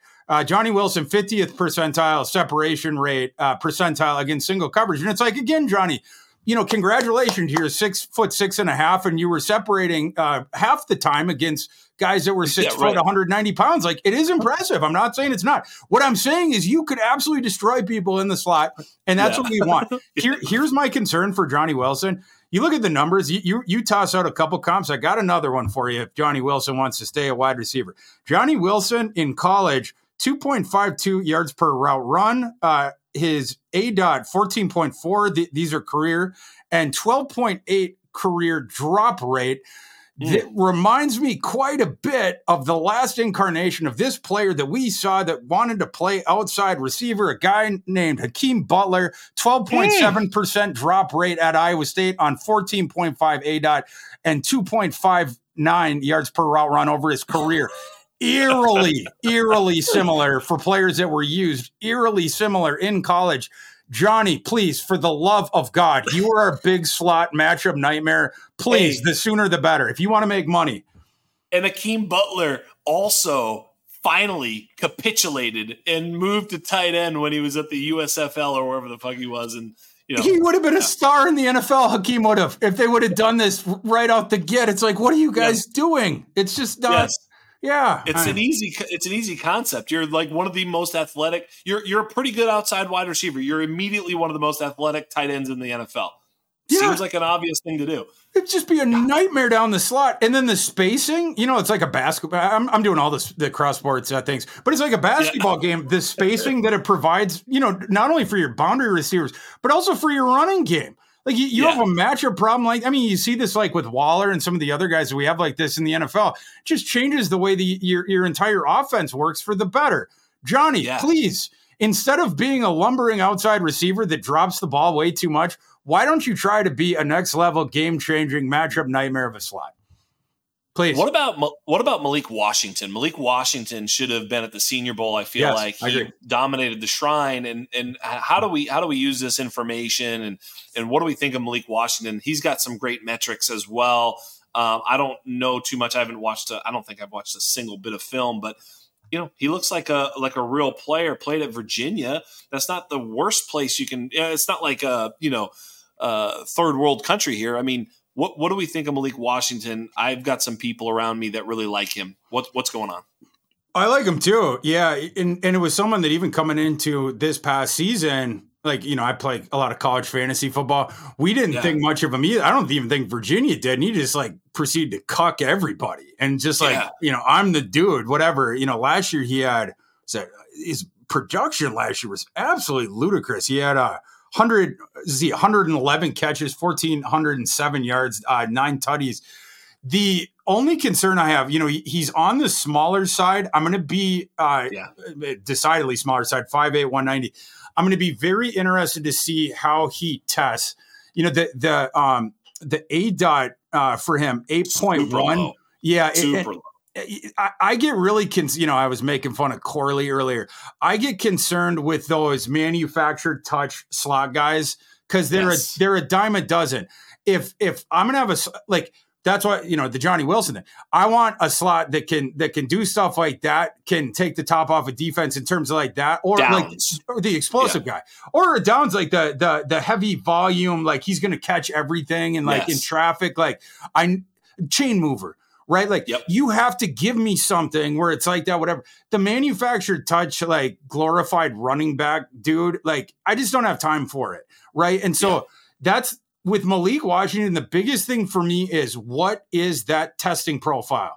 Because, that with Malik Washington, I'm probably going to be in the minority here. I give him a bigger benefit of the doubt than I do with Corley, with some of the ADOT, some of the usages past season. I'll tell you why. Malachi Corley was around at WKU for several years, played with multiple different quarterbacks in that system where they threw the ball all the time. He was a big part of the offense, the number one receiver in the offense. And he never developed into more of a guy where they were using him downfield. You want to talk about a guy where there's only 2 usages, either the screens or else it would be like Malachi, now we'll let you run downfield. But it was just literally that's all it was. With Washington, Virginia's, I haven't sworn enough on this show yet. Virginia's quarterback play last year was fucking dog shit. And so it was literally, if you wanted to move the ball, you didn't have a choice but to manufacture touches to a guy like Malik Washington, because it wasn't just their quarterbacks were terrible. They didn't have other skill guys. Their running backs stunk. They didn't really have other receivers outside of Malik Washington. So if you have a accuracy averse quarterback that can't move around, and Calandria, the one that they were mostly using, was also a young kid who you were always concerned he was going to throw an interception as well, and then he doesn't have other guys to go to, it's like, well, we got one stud. So Calandria, just get this guy the friggin' ball, and then he'll do stuff, and he'll get us down the field. That was the entire Virginia offense, and it was this 1 year for Washington, right? So it makes sense that he was used that way, and more than it makes sense that Corley, after 3 years of the same way, was still doing that, whatever. But with Washington, I need to see this kid can move in terms of the testing. I want to see the agility, want to see the burst scores, different stuff like that. But yeah, he is an impressive player. I wasn't in Dallas where they moved the Shrine Bowl to this year. I did talk to some of my buddies in the media that were down there, that were on the field. Washington was one of the winners this week. That wasn't last week wasn't what I was curious about. What I was asking them about was, how was Malik running the routes?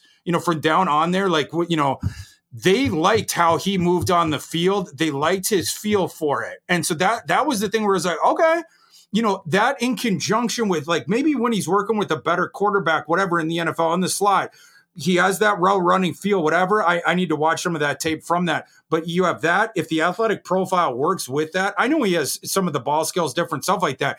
The numbers don't lie as far as that stuff, what he did this past season. So I just want to see the other stuff. But yeah, I'm tentatively bullish on him. Yeah, I like the fact that you brought up the ADOT. I was thinking of, sort of, by the way, the folks at home playing the swearing drinking game, these poor fuckers are sober. I mean, they are sober. We really did a bad job. They're sitting there with the shot glass going, come on, motherfucker. Oh, there it is twice now. You guys, listen, I'll get you guys caught up here. I am so sorry.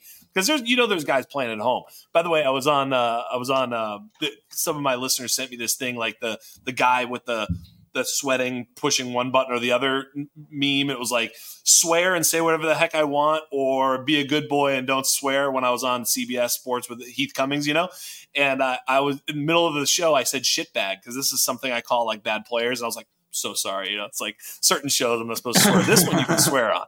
But no, they're drinking right now. I said shitbag again. There it is again. I mean, you guys are doing okay. We'll get you caught up. You'll be fine in a moment. But I like the way that you brought up the ADOT. And, look, the only two players that I have data on in front of me that have a lower ADOT was, Corley and Jacob Cowing. And I was thinking, what a way to look at it is ADOT with like targets per route run. Because if you're going down the field and getting targeted, you might be good. And these are the guys that have like a target per route run, like above like basically 30%, it's like Marvin Harrison Jr., 13.1 ADOT. Malik Neighbors, 12.2 ADOT. Troy Franklin was at 27%, 12.8 ADOT. By the way, Mr. Ladd McConkey was at 25% and 12.2 ADOT. He's not this close to the line of scrimmage guy. Then if you also look at like missed tackles forced, man, oh man, you start to get Ladd McConkey analytically pretty friggin' close to Malik Neighbors, which I know is ridiculous. But, that's where I'm getting a little excited about Ladd McConkey. Maybe he's that Puka Nacua in waiting. I got to, at least we're just going to have an open forum conversation about the running backs at the class. I have one question I've been asking everybody, so I need to squeeze it in right now. It's not on the show sheet. Here it is. This 2024 rookie running back class, if there's one running back who in 2 years from today, so we have the 24 season go by and the 25 season go by, 2 years from today is a top 5 dynasty running back in dynasty consensus. That running back's name is? None. This running back class is dog shit. No, hold on. There is one. I'm saying that it happens. Oh, of course okay, there's none. There is none. I agree. But if there is one, I mean, somehow, some way. Okay, so one is of these one of these shitbags. You guys can drink again. One of these shitbags. They're not all that bad, but one of these guys somehow is that guy. Who is the guy that has the inkling? The light is on in the cave for him. It's just a shimmering light in the distance for this running back. Who is it? Man, it's tough. I hate this running back class so much. Almost as much as I love the quarterback class and the wide receiver class, this running back class just sucks. I do like. You said top 5 fantasy, right? Top 5 dynasty running back. Yeah, they're going to be. God damn. It's so hard to. Yes, yeah. I'm talking ceiling because here's why. Okay. I asked this question because. Okay, I got one. It's not okay. Go. Trey Benson, I think, is the only guy you could say. Okay. What about Jonathan Brooks? This episode is supported by FX's Clipped, the scandalous story of the 2014 Clippers owner's racist remarks captured on tape and heard around the world. The series charts the tape's impact on a dysfunctional basketball organization striving to win against their reputation as the most cursed team in the league. Starring Lawrence Fishburne, Jackie Weaver, Cleopatra Coleman, and Ed O'Neill.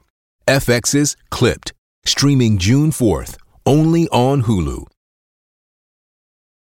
When you need mealtime inspiration, it's worth shopping Kroger, where you'll find over 30,000 mouth-watering choices that excite your inner foodie. And no matter what tasty choice you make, you'll enjoy our everyday low prices, plus extra ways to save, like digital coupons worth over $600 each week. You can also save up to $1 off per gallon at the pump with fuel points. More savings and more inspiring flavors make shopping Kroger worth it every time. Kroger, fresh for everyone. Fuel restrictions apply. Maybe say Jonathan Brooks. I guess Jonathan Brooks, you could potentially say. It's a little more the 1 year wonder coming off the injury. The injury's scary. That's why I didn't say in 1 year, because it's almost impossible for him to get there in 1 year. Yeah. Because he's going to almost be redshirted. That's why I gave it 2 years. He did look good before the injury, for sure. Yeah. I like Benson's the potential for him is just, for me, heads and shoulders above the other guys. I don't know why he never realizes it. Like, I don't know if it's a usage thing or like, I just get frustrated going back to my Florida State there. So much shit with Florida State. You know, I get frustrated with Jordan Travis. I got frustrated with Johnny Wilson, especially with Keon Coleman. But like with Benson, there was weird usage stuff with him. And then there's reps where he looks like, oh my God, like this guy's going to really be a top. Well, yeah, like both ways. Yes. Both ways. Like sometimes it's like, this guy is going to be a superstar in the NFL. Yes. And then sometimes it's like, this guy's a fucking bum. Like, he's lost. And it's just, it's really hard to jive it because he looks like an Adonis, right? Like, on his best reps, the best comp I've seen for him, which I agree on the best reps, he looks like Georgia Todd Gurley. Like on his best reps, I'm talking about. On his best reps, yes. But like on the other ones, like I said, he doesn't look like an NFL player. It's like, what the fuck is this? Right. So he's just a tough guy to gauge. And again, I don't know if that was the usage because they would do the weird thing of jerking him around. Like the year before it was with Trayshawn Ward, who then transferred to Kansas State. This past year was with kid Toa Philly, and then they had one other kid.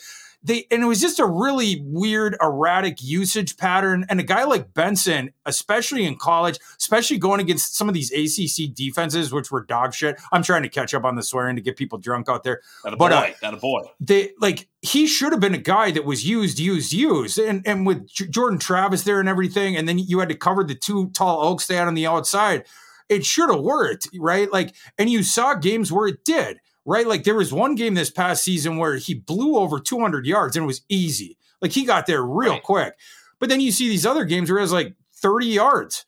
And it's like, what is going on here? But to answer your question, if that's the burden of proof, guy in 5 years, top 5, I would have to say him. He's he's the one dude that I think has the potential to get there. Yeah, I don't hate that. I for me, it's been like Benson and Brooks as the two guys. I just think Brooks has that natural like ability. He just looks really, really smooth out there, and he's got that explosive upside. And he was a hell of a receiver in a lot of the reps that I saw in my limited film work with Jonathan Brooks. Benson also a little bit, but I agree with you. The running back class. I won't be drafting any running backs in the first round of any rookie drafts, almost no matter where these guys go. I mean, it's not the class for it. No, it's not. It's not your running back class. And the other thing I would say is, if you need a running back or, in fantasy, especially with depending on how big your league is, you might take a running back every year. This would be the year, if I was going to do that, you take them later on. Right. Yes. Like there's a couple guys in this class that I think are going to be really good complementary backs. And that none of your league mates are going to know about, like whatever, that are going to be there later on that you can just get for free at the end of your drafts that I think carve out productive careers. Now, are they going to be superstars? No, but you're going to get them at the end of your drafts and you can hold on. Who do you like? One of the kids that I seen at the Senior Bowl that I really like, I liked him heading in and he had a really good week as well, is Kimani Vidal from Troy. Ooh. Kid reminds me so much of Jalen Warren coming out of Oklahoma State. It just came out, 3 years ago, whatever. It's like looking in a friggin' mirror. They're the exact same dimensions of 5'8", 220. Shit. And they move about the same in terms of the agility, and their profiles the goddamn same too. The last year, Jalen Warren at Oklahoma State, he finished number 2 in the FBS in forced missed tackles. You want to guess where Kimani Vidal finished this year in forced missed tackles in the FBS? He was number fucking 2. Yeah, yes, sir. Yeah, it's the same sort of a deal. Vidal, I don't think he gets enough. I interviewed him down there, and I was like, what's one thing about your game that's underrated, or like people overlook, whatever. And I agreed with his answer. He said receiving. He's like, my offense just didn't use me as a receiver. All 4 years that he was there, he either had 20 receptions or 200 receiving yards, but he barely got over the threshold each season, because what he was saying was exactly right. They used him as the bell cow back, so he would get a shit ton of touches as the runner, but as the receiver, it was always just the tertiary thing where it was always like the third, fourth, fifth option on any given play. So when he would get the ball, it'd be because the quarterback was like dead to rights and scrambling around. Okay, come on, you take it. And then he's not like out there allowed to run the route, show his stuff with like that. And then once he got the ball, you don't have time to run around or like, do stuff like that. He was just put into bad situations, whatnot. Yeah. So this week we wanted to see, can you do that stuff? His movement is really good on film as a runner. It's the reason why he broke all them tackles, because he got the bowling ball thing where it's low to the ground. He has really good burst, and then he changes your angle. Like right before, it's the same thing that Warren does, where like right before you're about to hit him, he just changes your angle, like right leading up to the contact point. And then instead of being able to hit him flush like you think you're going to when you leave your feet, now it's an off angle attempt, or it's an arm tackle attempt. Well, he just runs through that. Right, because his balance is awesome. I mean, he's barely off the ground. He's literally a spinning low top. center of gravity, obviously. Yes, And his power is much better than you think. Like he's a muscled up kid, 5'8" and 220, whatever.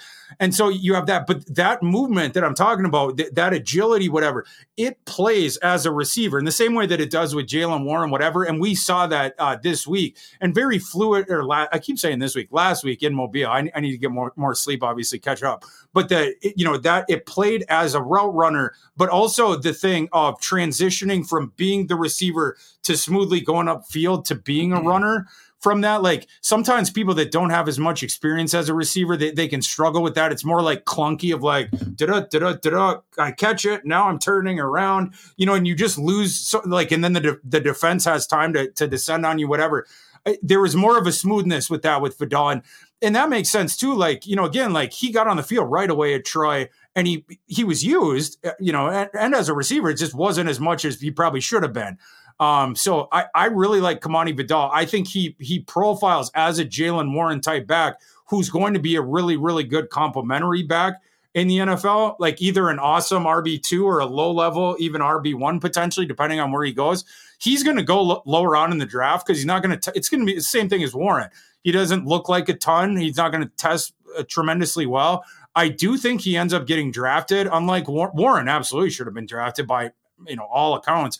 But, Vidal, I do think gets drafted, but I think he has a career that's very similar.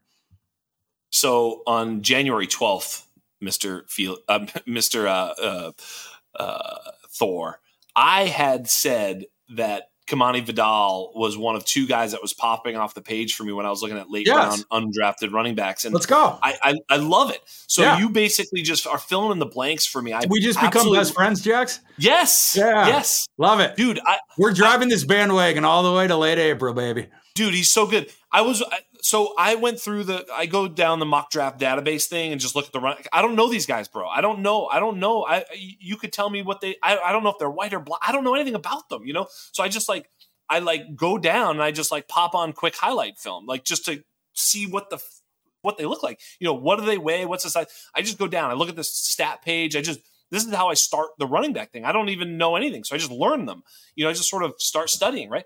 And so I go down. I'd pop in certain guys and be like, this guy's nothing. Like he, 2-down grinder, small, whatever it is. I'm just like, no. I'd pop in the tape on some, it doesn't look very explosive. It's just kind of a volume guy.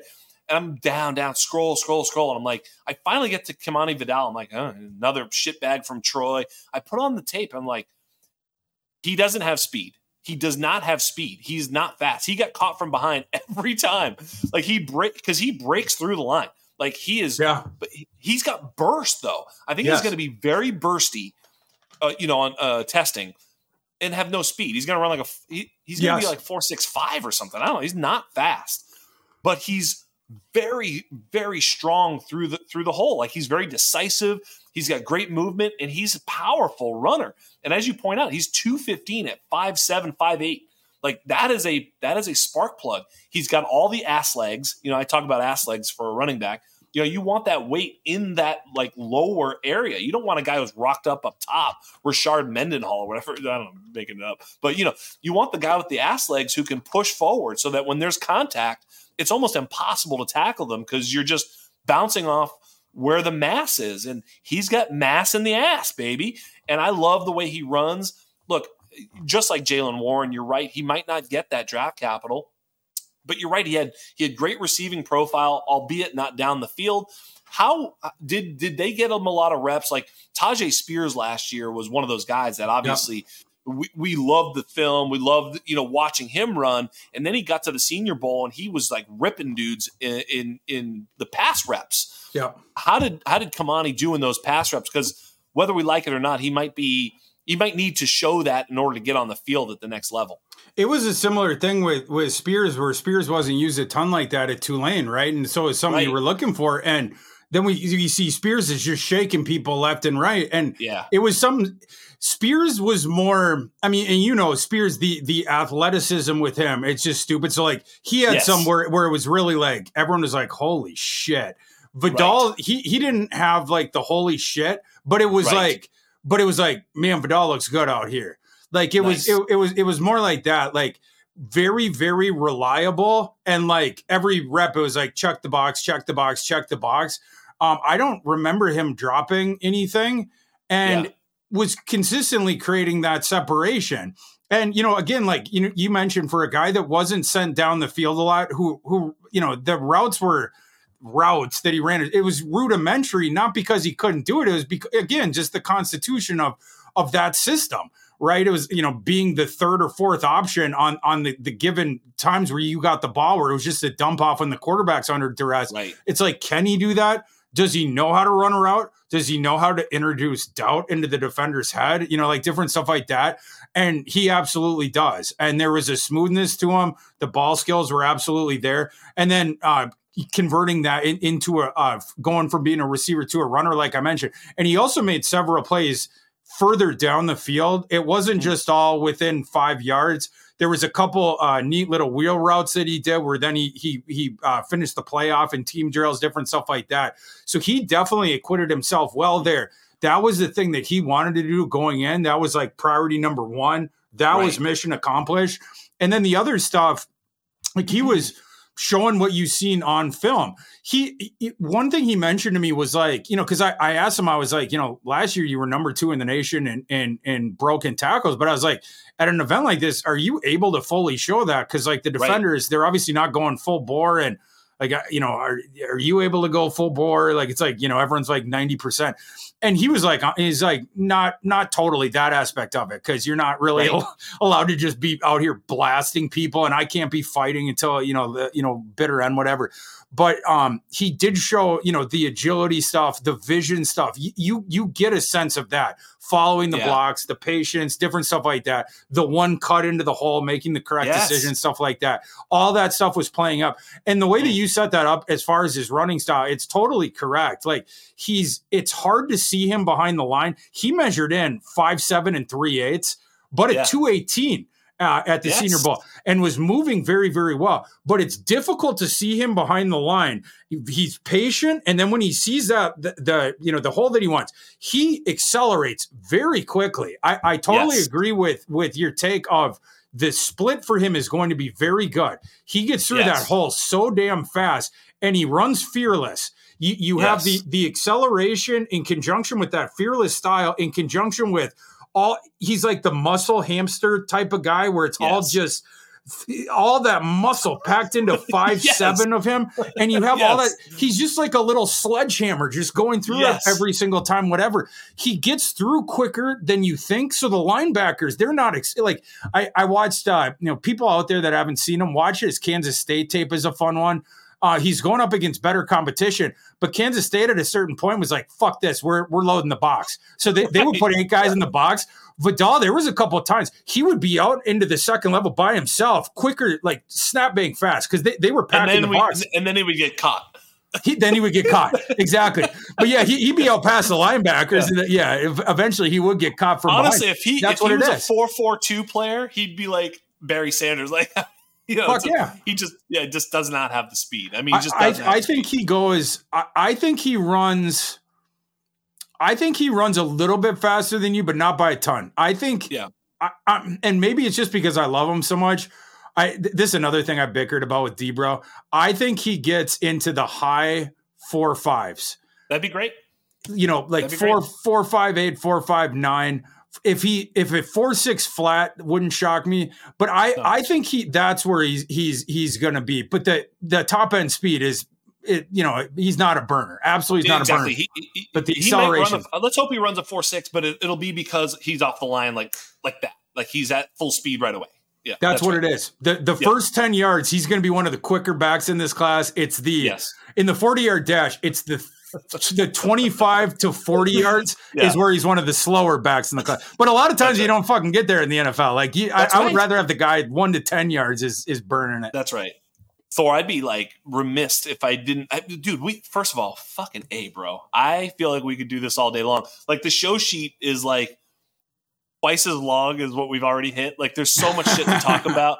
There's just all these prospects, and especially early on in the process, we don't have draft capital and we don't have a lot of more information. So we're trying to take a lot of information and put it through the funnel.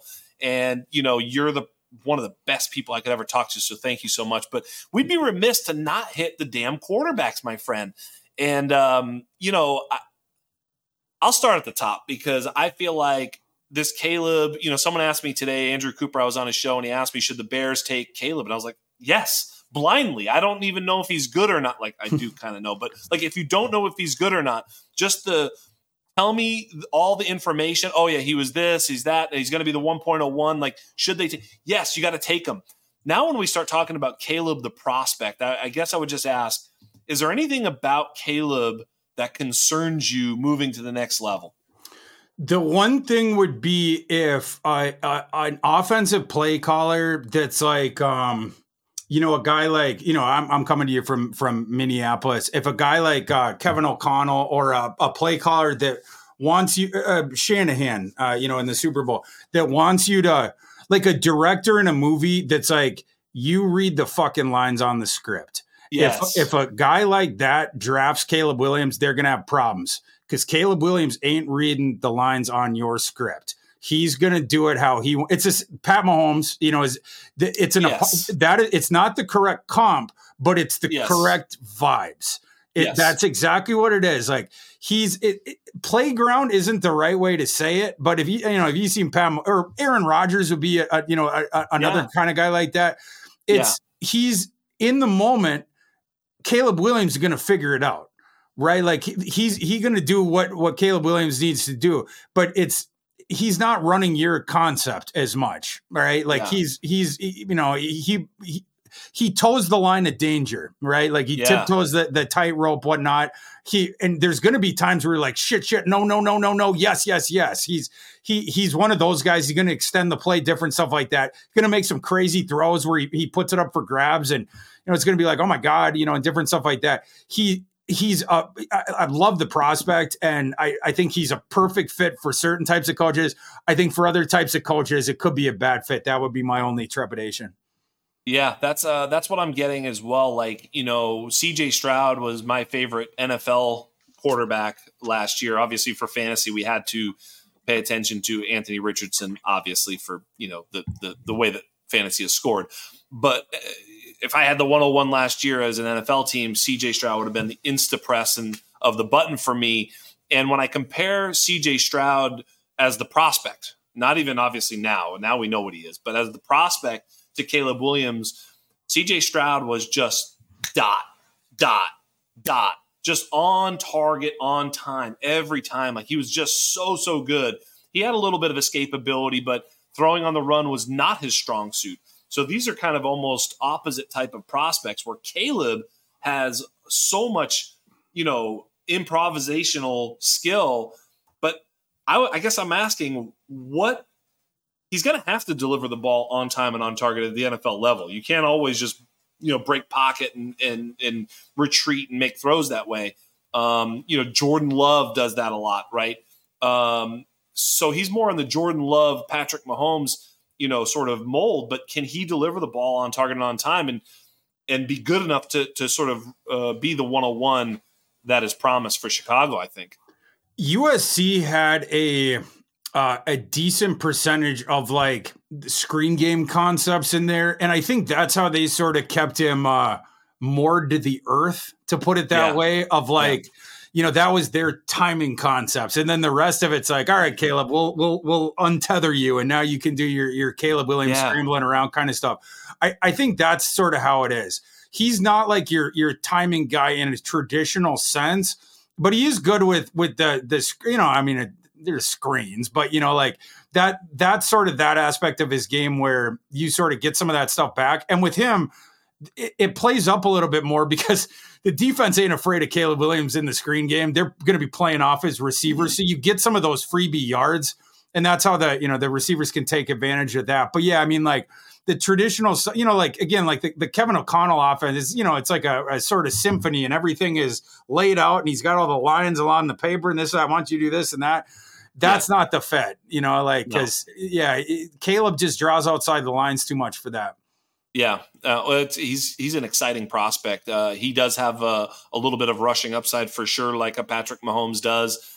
He's got a big arm, right? I mean, you sort of look at him as having a definite plus arm at the next level, right? Definitely. Yeah, definitely. Yeah. He can definitely get it downfield, and he can also fit it into the windows for sure. And he'll do like some of the crazy shit that, this is, I think, where some people bring up the Mahomes thing, which again is not a good comp, but like some of the things you see, like of throwing it across the field where you're like, oh, what are you doing? What are you doing? But then he can fit it into a window, throw it at sidearm across, he's scrambling the other way. And then he sees a dude across 30 yards downfield the other way, just sort of goes sidearm and flicks it that way. And he can get it there. Like he has a stupid arm in terms of that stuff. So yeah, definitely high-end NFL caliber as far as that goes.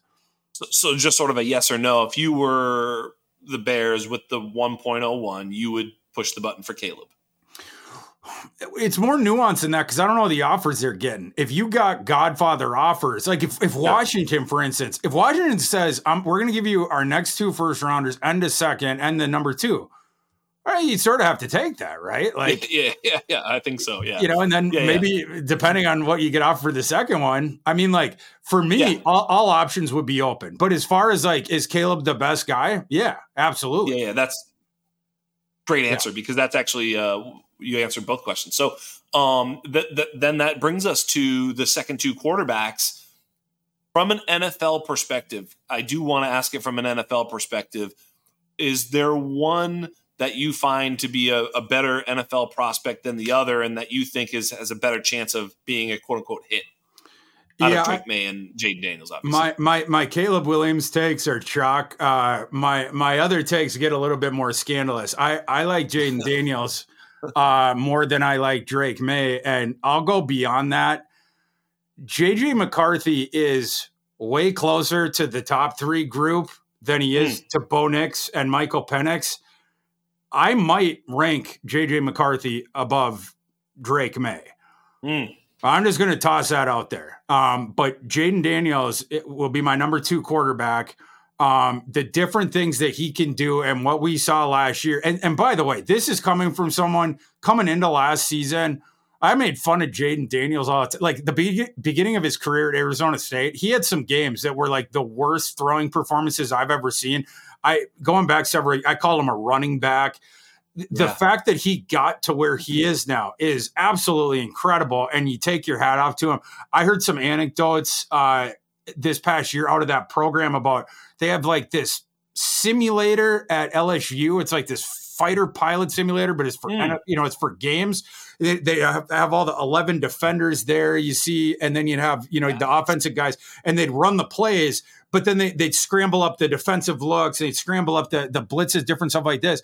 And so I want to do that. Well, right? I mean, it sounds fun as shit. And with Daniels, they started it. He got so good at it, they started running it at double speed. And this guy was like fucking Neo by the end of it. He's like, that guy. He's like pointing out the blitz. Oh, we're going to the second read here. Like, this was a guy earlier on in his career struggled with reading the field, and then he struggled when he started to get pressured and he'd get frazzled when his mechanics he would just totally forget them, and then the accuracy would get crazy. So it's like one thing, along the sort of chain of command would break down, everything would break down, whatever. And now he's starting to get it. Right. Yeah. He's become a Neo. Like he's broken through, and it's like now he can stop the bullets. And like the game has gotten really slow for him. And that's why you see the kid's got 2 superpowers. Number 1, he's one of the better downfield throwers that we've seen coming to the NFL last decade plus by all accounts, eye test, numbers, whatever you like. The other one, he's a tremendous scrambler. A bit different than Lamar Jackson. He is different. He's different. He's closest to, I would say, as a scrambler, it's more like he's not the exact same in terms of body type. In terms of the build, he's a little bit taller than this guy, but RG3, it's because RG3, he's like a shot put. It wasn't as much like Lamar Jackson. The agility is so good, but like the second that RG3 wanted to go forward, he shoots out of there.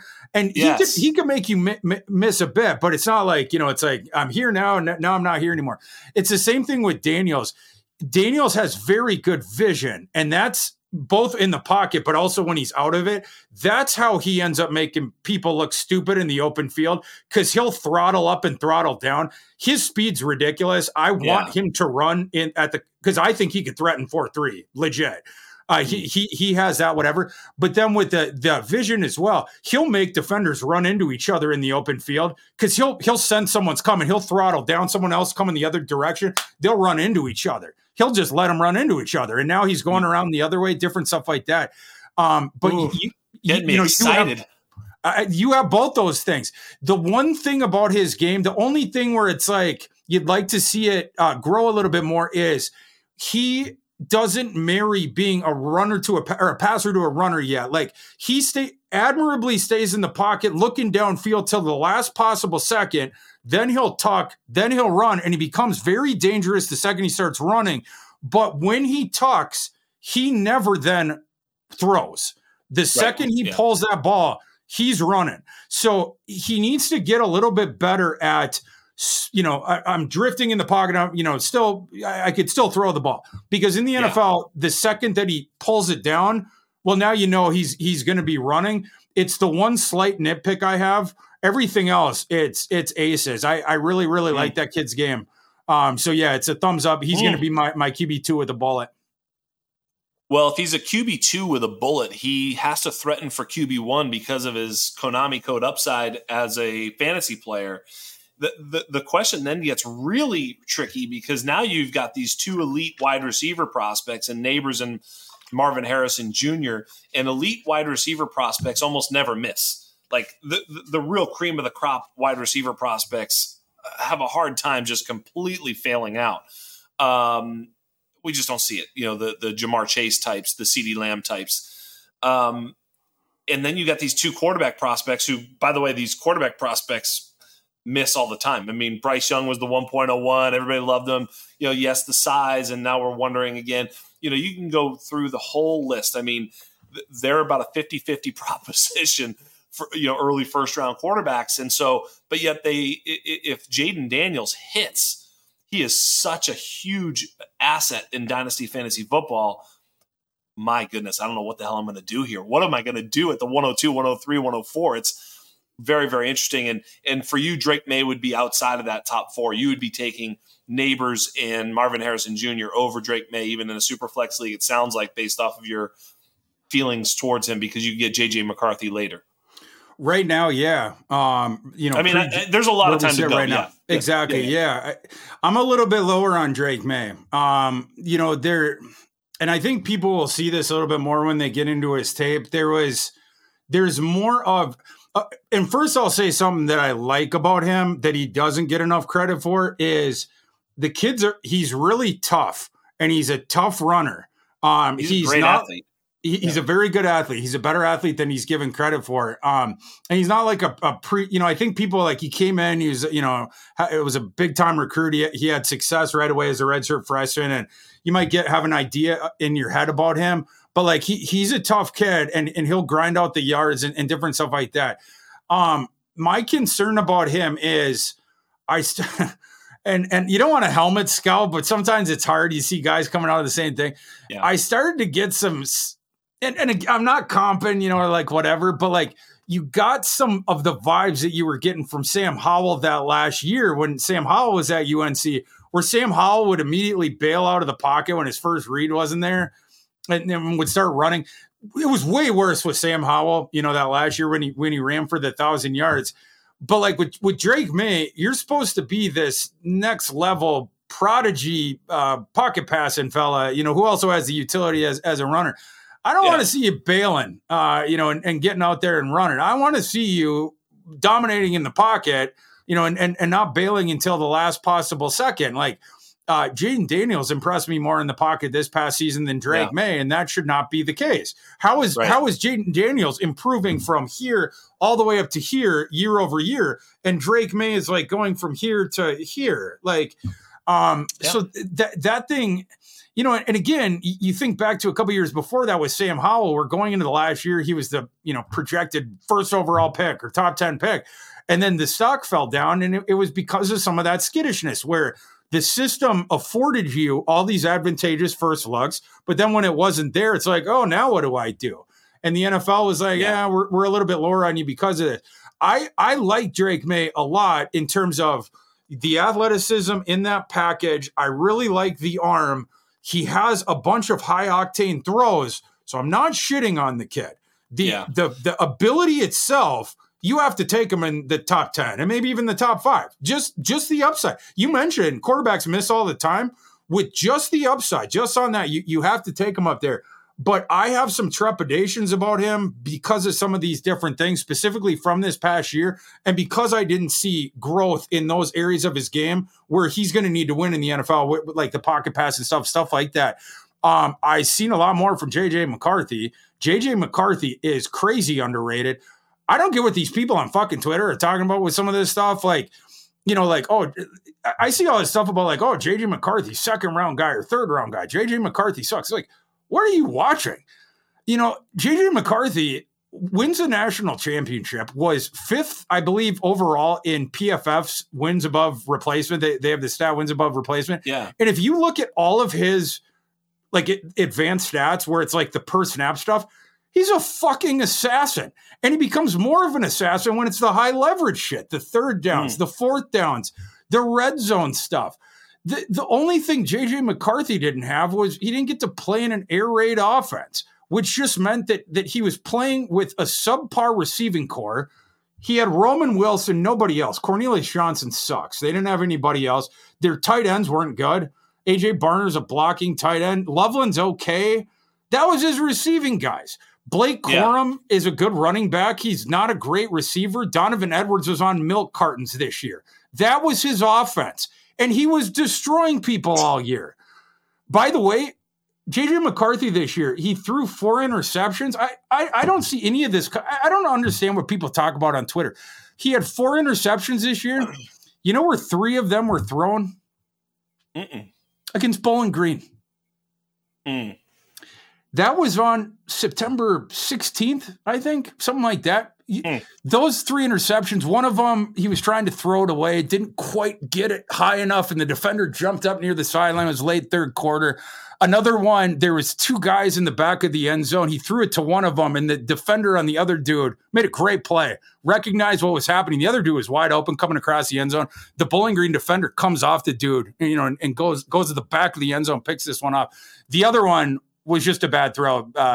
McCarthy was going YOLO. They were up by like 30 points in the second half, and he clearly, they were like, let's whatever. And they ran, just 2 guys ran goes down the field, and McCarthy should have thrown it to the outside shoulder, and he threw it to the inside shoulder. And so that was the one bad one. That was, I think it was the 3rd game. So that was September 15th, and against a shitty MAC school. One more, right? 1 interception the rest of the season. J.J. McCarthy. So the rest of, because the first 3 games, people brought up, they played all these shitty teams at the beginning. That's when he had his one fucking bad game of the entire fucking season. The rest of the year, October, November, December, January, he played 10 top 30 SP plus defenses. I actually pulled this up. I had to pull up some of these stats. So, I'm sorry. J.J. McCarthy played, okay, so I got 2 splits for you. He played 7 defenses that finished top 20 SP plus. So this is after the Bowling Green game, of course, because the shitty non-conference. But the top 20 ones he played last year: Rutgers, Nebraska, Penn State, Maryland, Ohio State, Iowa, and Alabama. Those games, McCarthy, 70% completions, 1,087 yards, 7-1 TDI and T rate, had 115 yards on the ground. Remember, in college, the sack yardage gets taken away from you, and a touchdown. If you expand to top 50 defenses, you add 3 more: Michigan State, Minnesota, and the national title game against Washington. So 10 games against top 50 defenses.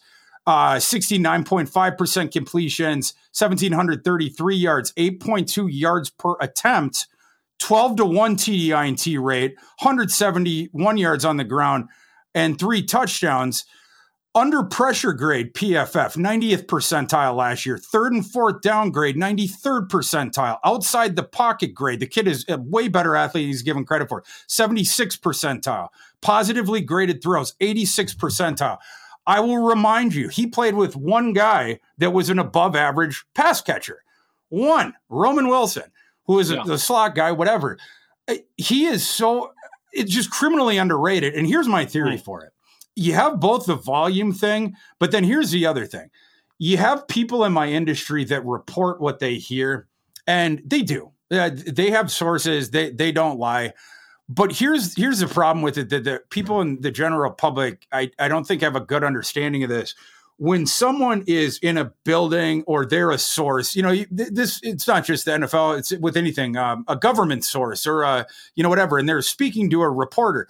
You have something going on where they have built a rapport. They're sort of buddy, whatever. You don't want to betray the trust on, either side, whatever. But if you're the one who is giving the information, you don't give information that is against your prerogative. You only give information to the reporter that you would be okay disseminating, that would be good for you.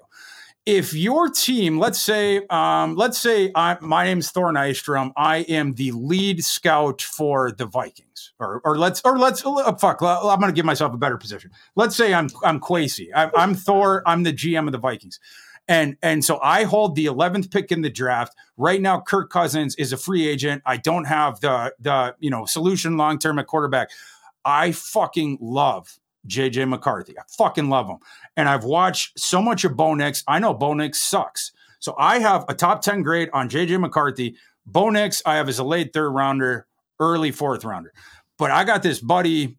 I was about to say a name. I don't want to say a name because I don't want. I have a buddy working at ESPN who I know if I call him, he's going to report what I say. He's not going to say my name, but he's going to say, I'm hearing from a high level, blah, blah, blah, that, whatever. He's going to more or less what I say. Do your biddings. Yeah. Why would I tell him, oh, we fucking love JJ McCarthy. JJ McCarthy is a surefire. You would never do that. Who's the last name on earth that you would bring up to this report? JJ McCarthy. Right. You're not, if he asks you about JJ, we really haven't seen it yet. Yeah, not too much, Who are you going to say you love? Bo Nix. Bo Nix, yeah. You love Bo Nix. Bo Nix is oh man, is he polished? Man, have you seen Bo Nix? Bo Nix is a first-round guy all day long. Man, did you see 44-3 TDI&T rate? Did you see he completed 80% of his passes last year? Man, the polish. We talked to that kid down in Mobile. Man, is he mature. If we got a shot to draft Bo Nix, I don't even know if he'll be available to us. Now that our intrepid reporter goes and says, man, Bo Nix is for sure going in the first round. And in his mock draft, he's got him, 11 or 12 or like whatever. That's how this shit works. Okay, I'm not like there's benefits to both approaches, whatever. I'm watching the guys over years, and then I watch their like cut ups, whatever. It's my take. I'm not right about all of them, whatever, but I'm not correct. No, yeah, doing the there's a prerogative of people that are telling you some of this stuff, and that's the one thing that I would just put out there, and the whole short story long of why I just said that. There's a reason I would forward that people are not hearing as much about JJ McCarthy at this point as they should be, why it's all quiet on the Western Front. And it's because it's not the prerogative of those teams in the first round. I think in that alley of 11, 12, 13, maybe even 14, those teams that are outside the range of the top three, but are just, you're not going to tell one of them reporters that you love JJ McCarthy. You're going to tell them you love Bo Nix and Michael Penix, who in no reality whatsoever should go in those picks, unless their GM should get, fired and arrested. But you're not going to bring up JJ McCarthy because you want him to be available there, and you don't want any team to know that you like him. I love it. We let Mr. Thor Nystrom get his JJ McCarthy take all the way off. All the way off. There was no music interruption, no commercial break, no nothing. We just said, wind him up, pull the string, and let it go. I think I now know you like JJ McCarthy, and I had a question on the show sheet. Was there an NFL quarterback on the at the Senior Bowl? His name was JJ McCarthy. Unbelievable. I every question I had about JJ McCarthy basically got answered. The one I would say, and you can answer this quickly, is what about the argument that says that his team didn't even trust him to really open it up? I think I already know the answer that you're going to give. So, but let's hear it. I at least have the respect to ask you, because that's one of the things that's been the criticism is, look, they didn't even trust him to sort of open things up. They did every time they needed to. Right. Yeah. And you saw this against the good teams they played in high leverage situations, right? Like, was one of the best quarterbacks and might have been the best on third and longs. His number of third and longs, ridiculous. You toss him fourth downs, ridiculous like that, ridiculous in the red zone as well. But some of the different concepts that they had him do against elite defenses, you wouldn't ask other teams to do, like that one trick play they did where they when they eventually went to Roman Wilson against Alabama. Remember when it was like that reverse and they got it back to him, and then McCarthy's under duress and he just has to toss it up and ends up hitting Roman Wilson. I mean, that play is different because it's a trick play, whatever. But the different stuff that they had him do, stuff like that. What he didn't. What wasn't in was an air raid offense. It was just literally the volume. It's the constitution of the offense, but that's just the way that they played, right? It's the run to set up the pass. Last point I'll make about this, people ding him for this, literally just a counting stat thing. It's a volume thing without ever going the other side of it and giving him the benefit of the doubt of saying when he was passing, it was invariably in these situations whether it's second and long, whether it's third and long. Known passing situations, right, yeah. Disadvantageous passing situations in an NFL-style system. There's no smoke and mirrors bullshit with a mediocre at best receiving core. You did have the one good receiver in Roman Wilson. Love Roman Wilson. But the other guys were not good. The tight ends were, again, AJ Barner's a blocking tight end. He's going to be whatever. Loveland is okay. And then, Corum was not a great receiver either. So like he was destroying in those situations, these disadvantageous situations, whatever, with not great talent around him, was consistently dominant in them. We're getting a little bit of the Brock Purdy story, right? I mean, Brock was very similar, but passed all the tests along the way. I don't know, maybe JJ has better raw abilities or not. What do you think in terms of just like arm strength, things like that? Definitely does. Definitely does. Yeah. JJ was either really high 4-star or 5-star. It was one or the other, but very high level recruit. Obviously has, he's got the athleticism, but the arm is very good as well. We'll have to see what he ends up measuring in at. The last measurement I had for him, he a little bit on the skinnier side, but last one I had was 6'3", 196. I would imagine that he is going to weigh in at over 200 at the combine. I mean, that's what he was looking at in the playoffs, whatever. But yeah, he didn't measure in at the Senior Bowl. No, wasn't at the Senior Bowl. Oh, right. Sorry. Yeah. It was Penix and Nix were Nix were there. Sorry, my bad. Yeah. No, right. but I think McCarthy was a winner of the Senior Bowl just because Penix they weren't very good, right? Yeah. Yeah, Penix and Nix, one of those two guys, if one of them blew up at the Senior Bowl, now, and you have a shot to, whether it's compete with him, whether it's overtake, however you want to put that for QB4. I think the performance of at least the way that I see it, there is a big gap for me between JJ McCarthy and then for me it's Penix is the next one at 5. But like I have McCarthy as he's going to be top 10 on my board. I love JJ McCarthy. Yeah, that's Michael, right. He's a junior, of course. I apologize. Yeah, no, that's interesting. I mean, I will be digging deep. I mean, he definitely had big numbers in terms of yards per attempt and completion percentage and all touchdown to interception.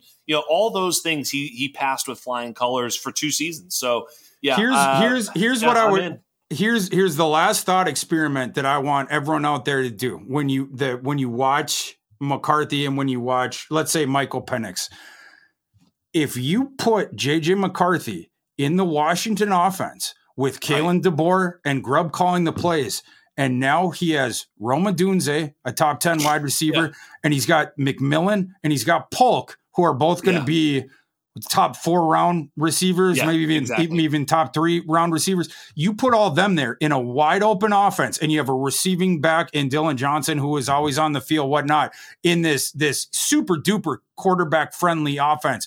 What kind of numbers, what kind of absurd numbers would JJ McCarthy have put up? That's what you got to be thinking about with this. Literally the only thing he didn't have, it was volume. Right. But like the per passing stuff was absolutely ridiculous. And in the context that it was done, he didn't have the playmakers that some of these other guys did, but he was still outperforming them on the per down stuff and in those high leverage spots. Yeah. Rock on. Unbelievable. Great show. We could go forever. You had some sort of hard out. I think you just soared past it. Yeah, you gave me all your time. You gave the listeners all your time. I mean, if I didn't have a some sort of a limit on what I'm supposed to be doing here, I don't think I do. We just do another show. Let's do it again. Let's start over right now. Hit the reset button. Hit it again. No, we're gonna quit it. But Thor, tell everybody where they can find your work. I know people are gonna want to see your written work, especially because you do such a great job of delivering this time of year. Everything you're doing, please let the people know where they can find you this offseason, please. Appreciate it, man. Always good to chop it up with you. I always have a good time. You can find me on Fantasy Pros. All the draft stuff will be there this process. We Fantasy Pros YouTube, we had all of our live shows from the Senior Bowl. If anyone wants to catch up on that. Yesterday we had a recap episode with me, Derek Brown, and Joe Pisapia, where we interspliced some of the interviews that we did with prospects. And then we're talking about some of the risers and some of the fallers, stuff like that. But it's kind of cool to then be able to cut in some of the interviews that we did with them there. But yeah, on the website, that's where I'll be dropping all my rankings and scouting reports, whatnot, during the spring. And every spring it culminates with, around a week before the draft or whatever, dropping my 500 player big board, the Thor 500 with 500 player comps. So that's, what we always work towards every spring. Excited for that. And you can find me on Twitter at ThorKU. So come and say hi. Absolutely. Thor is one of those guys that's like a super fun follow because I'm a draft Nick. So he does break down the full draft, all positions, not just the glamour positions that we draft in our rookie draft. So if you're a real draft Nick, go follow Thor on Twitter at ThorKU. You can find all of his work at Fantasy Pros, ThorNystrom.com. Thor is the man. And on behalf of everybody here at the Undroppables, on behalf of everybody here at the Undrafted, on behalf of the greatest podcast producer to ever walk the land, Mr. Michael P. Duncan, you have been joined by the Thor Nystrom. I am Jax Falcone, and we are out.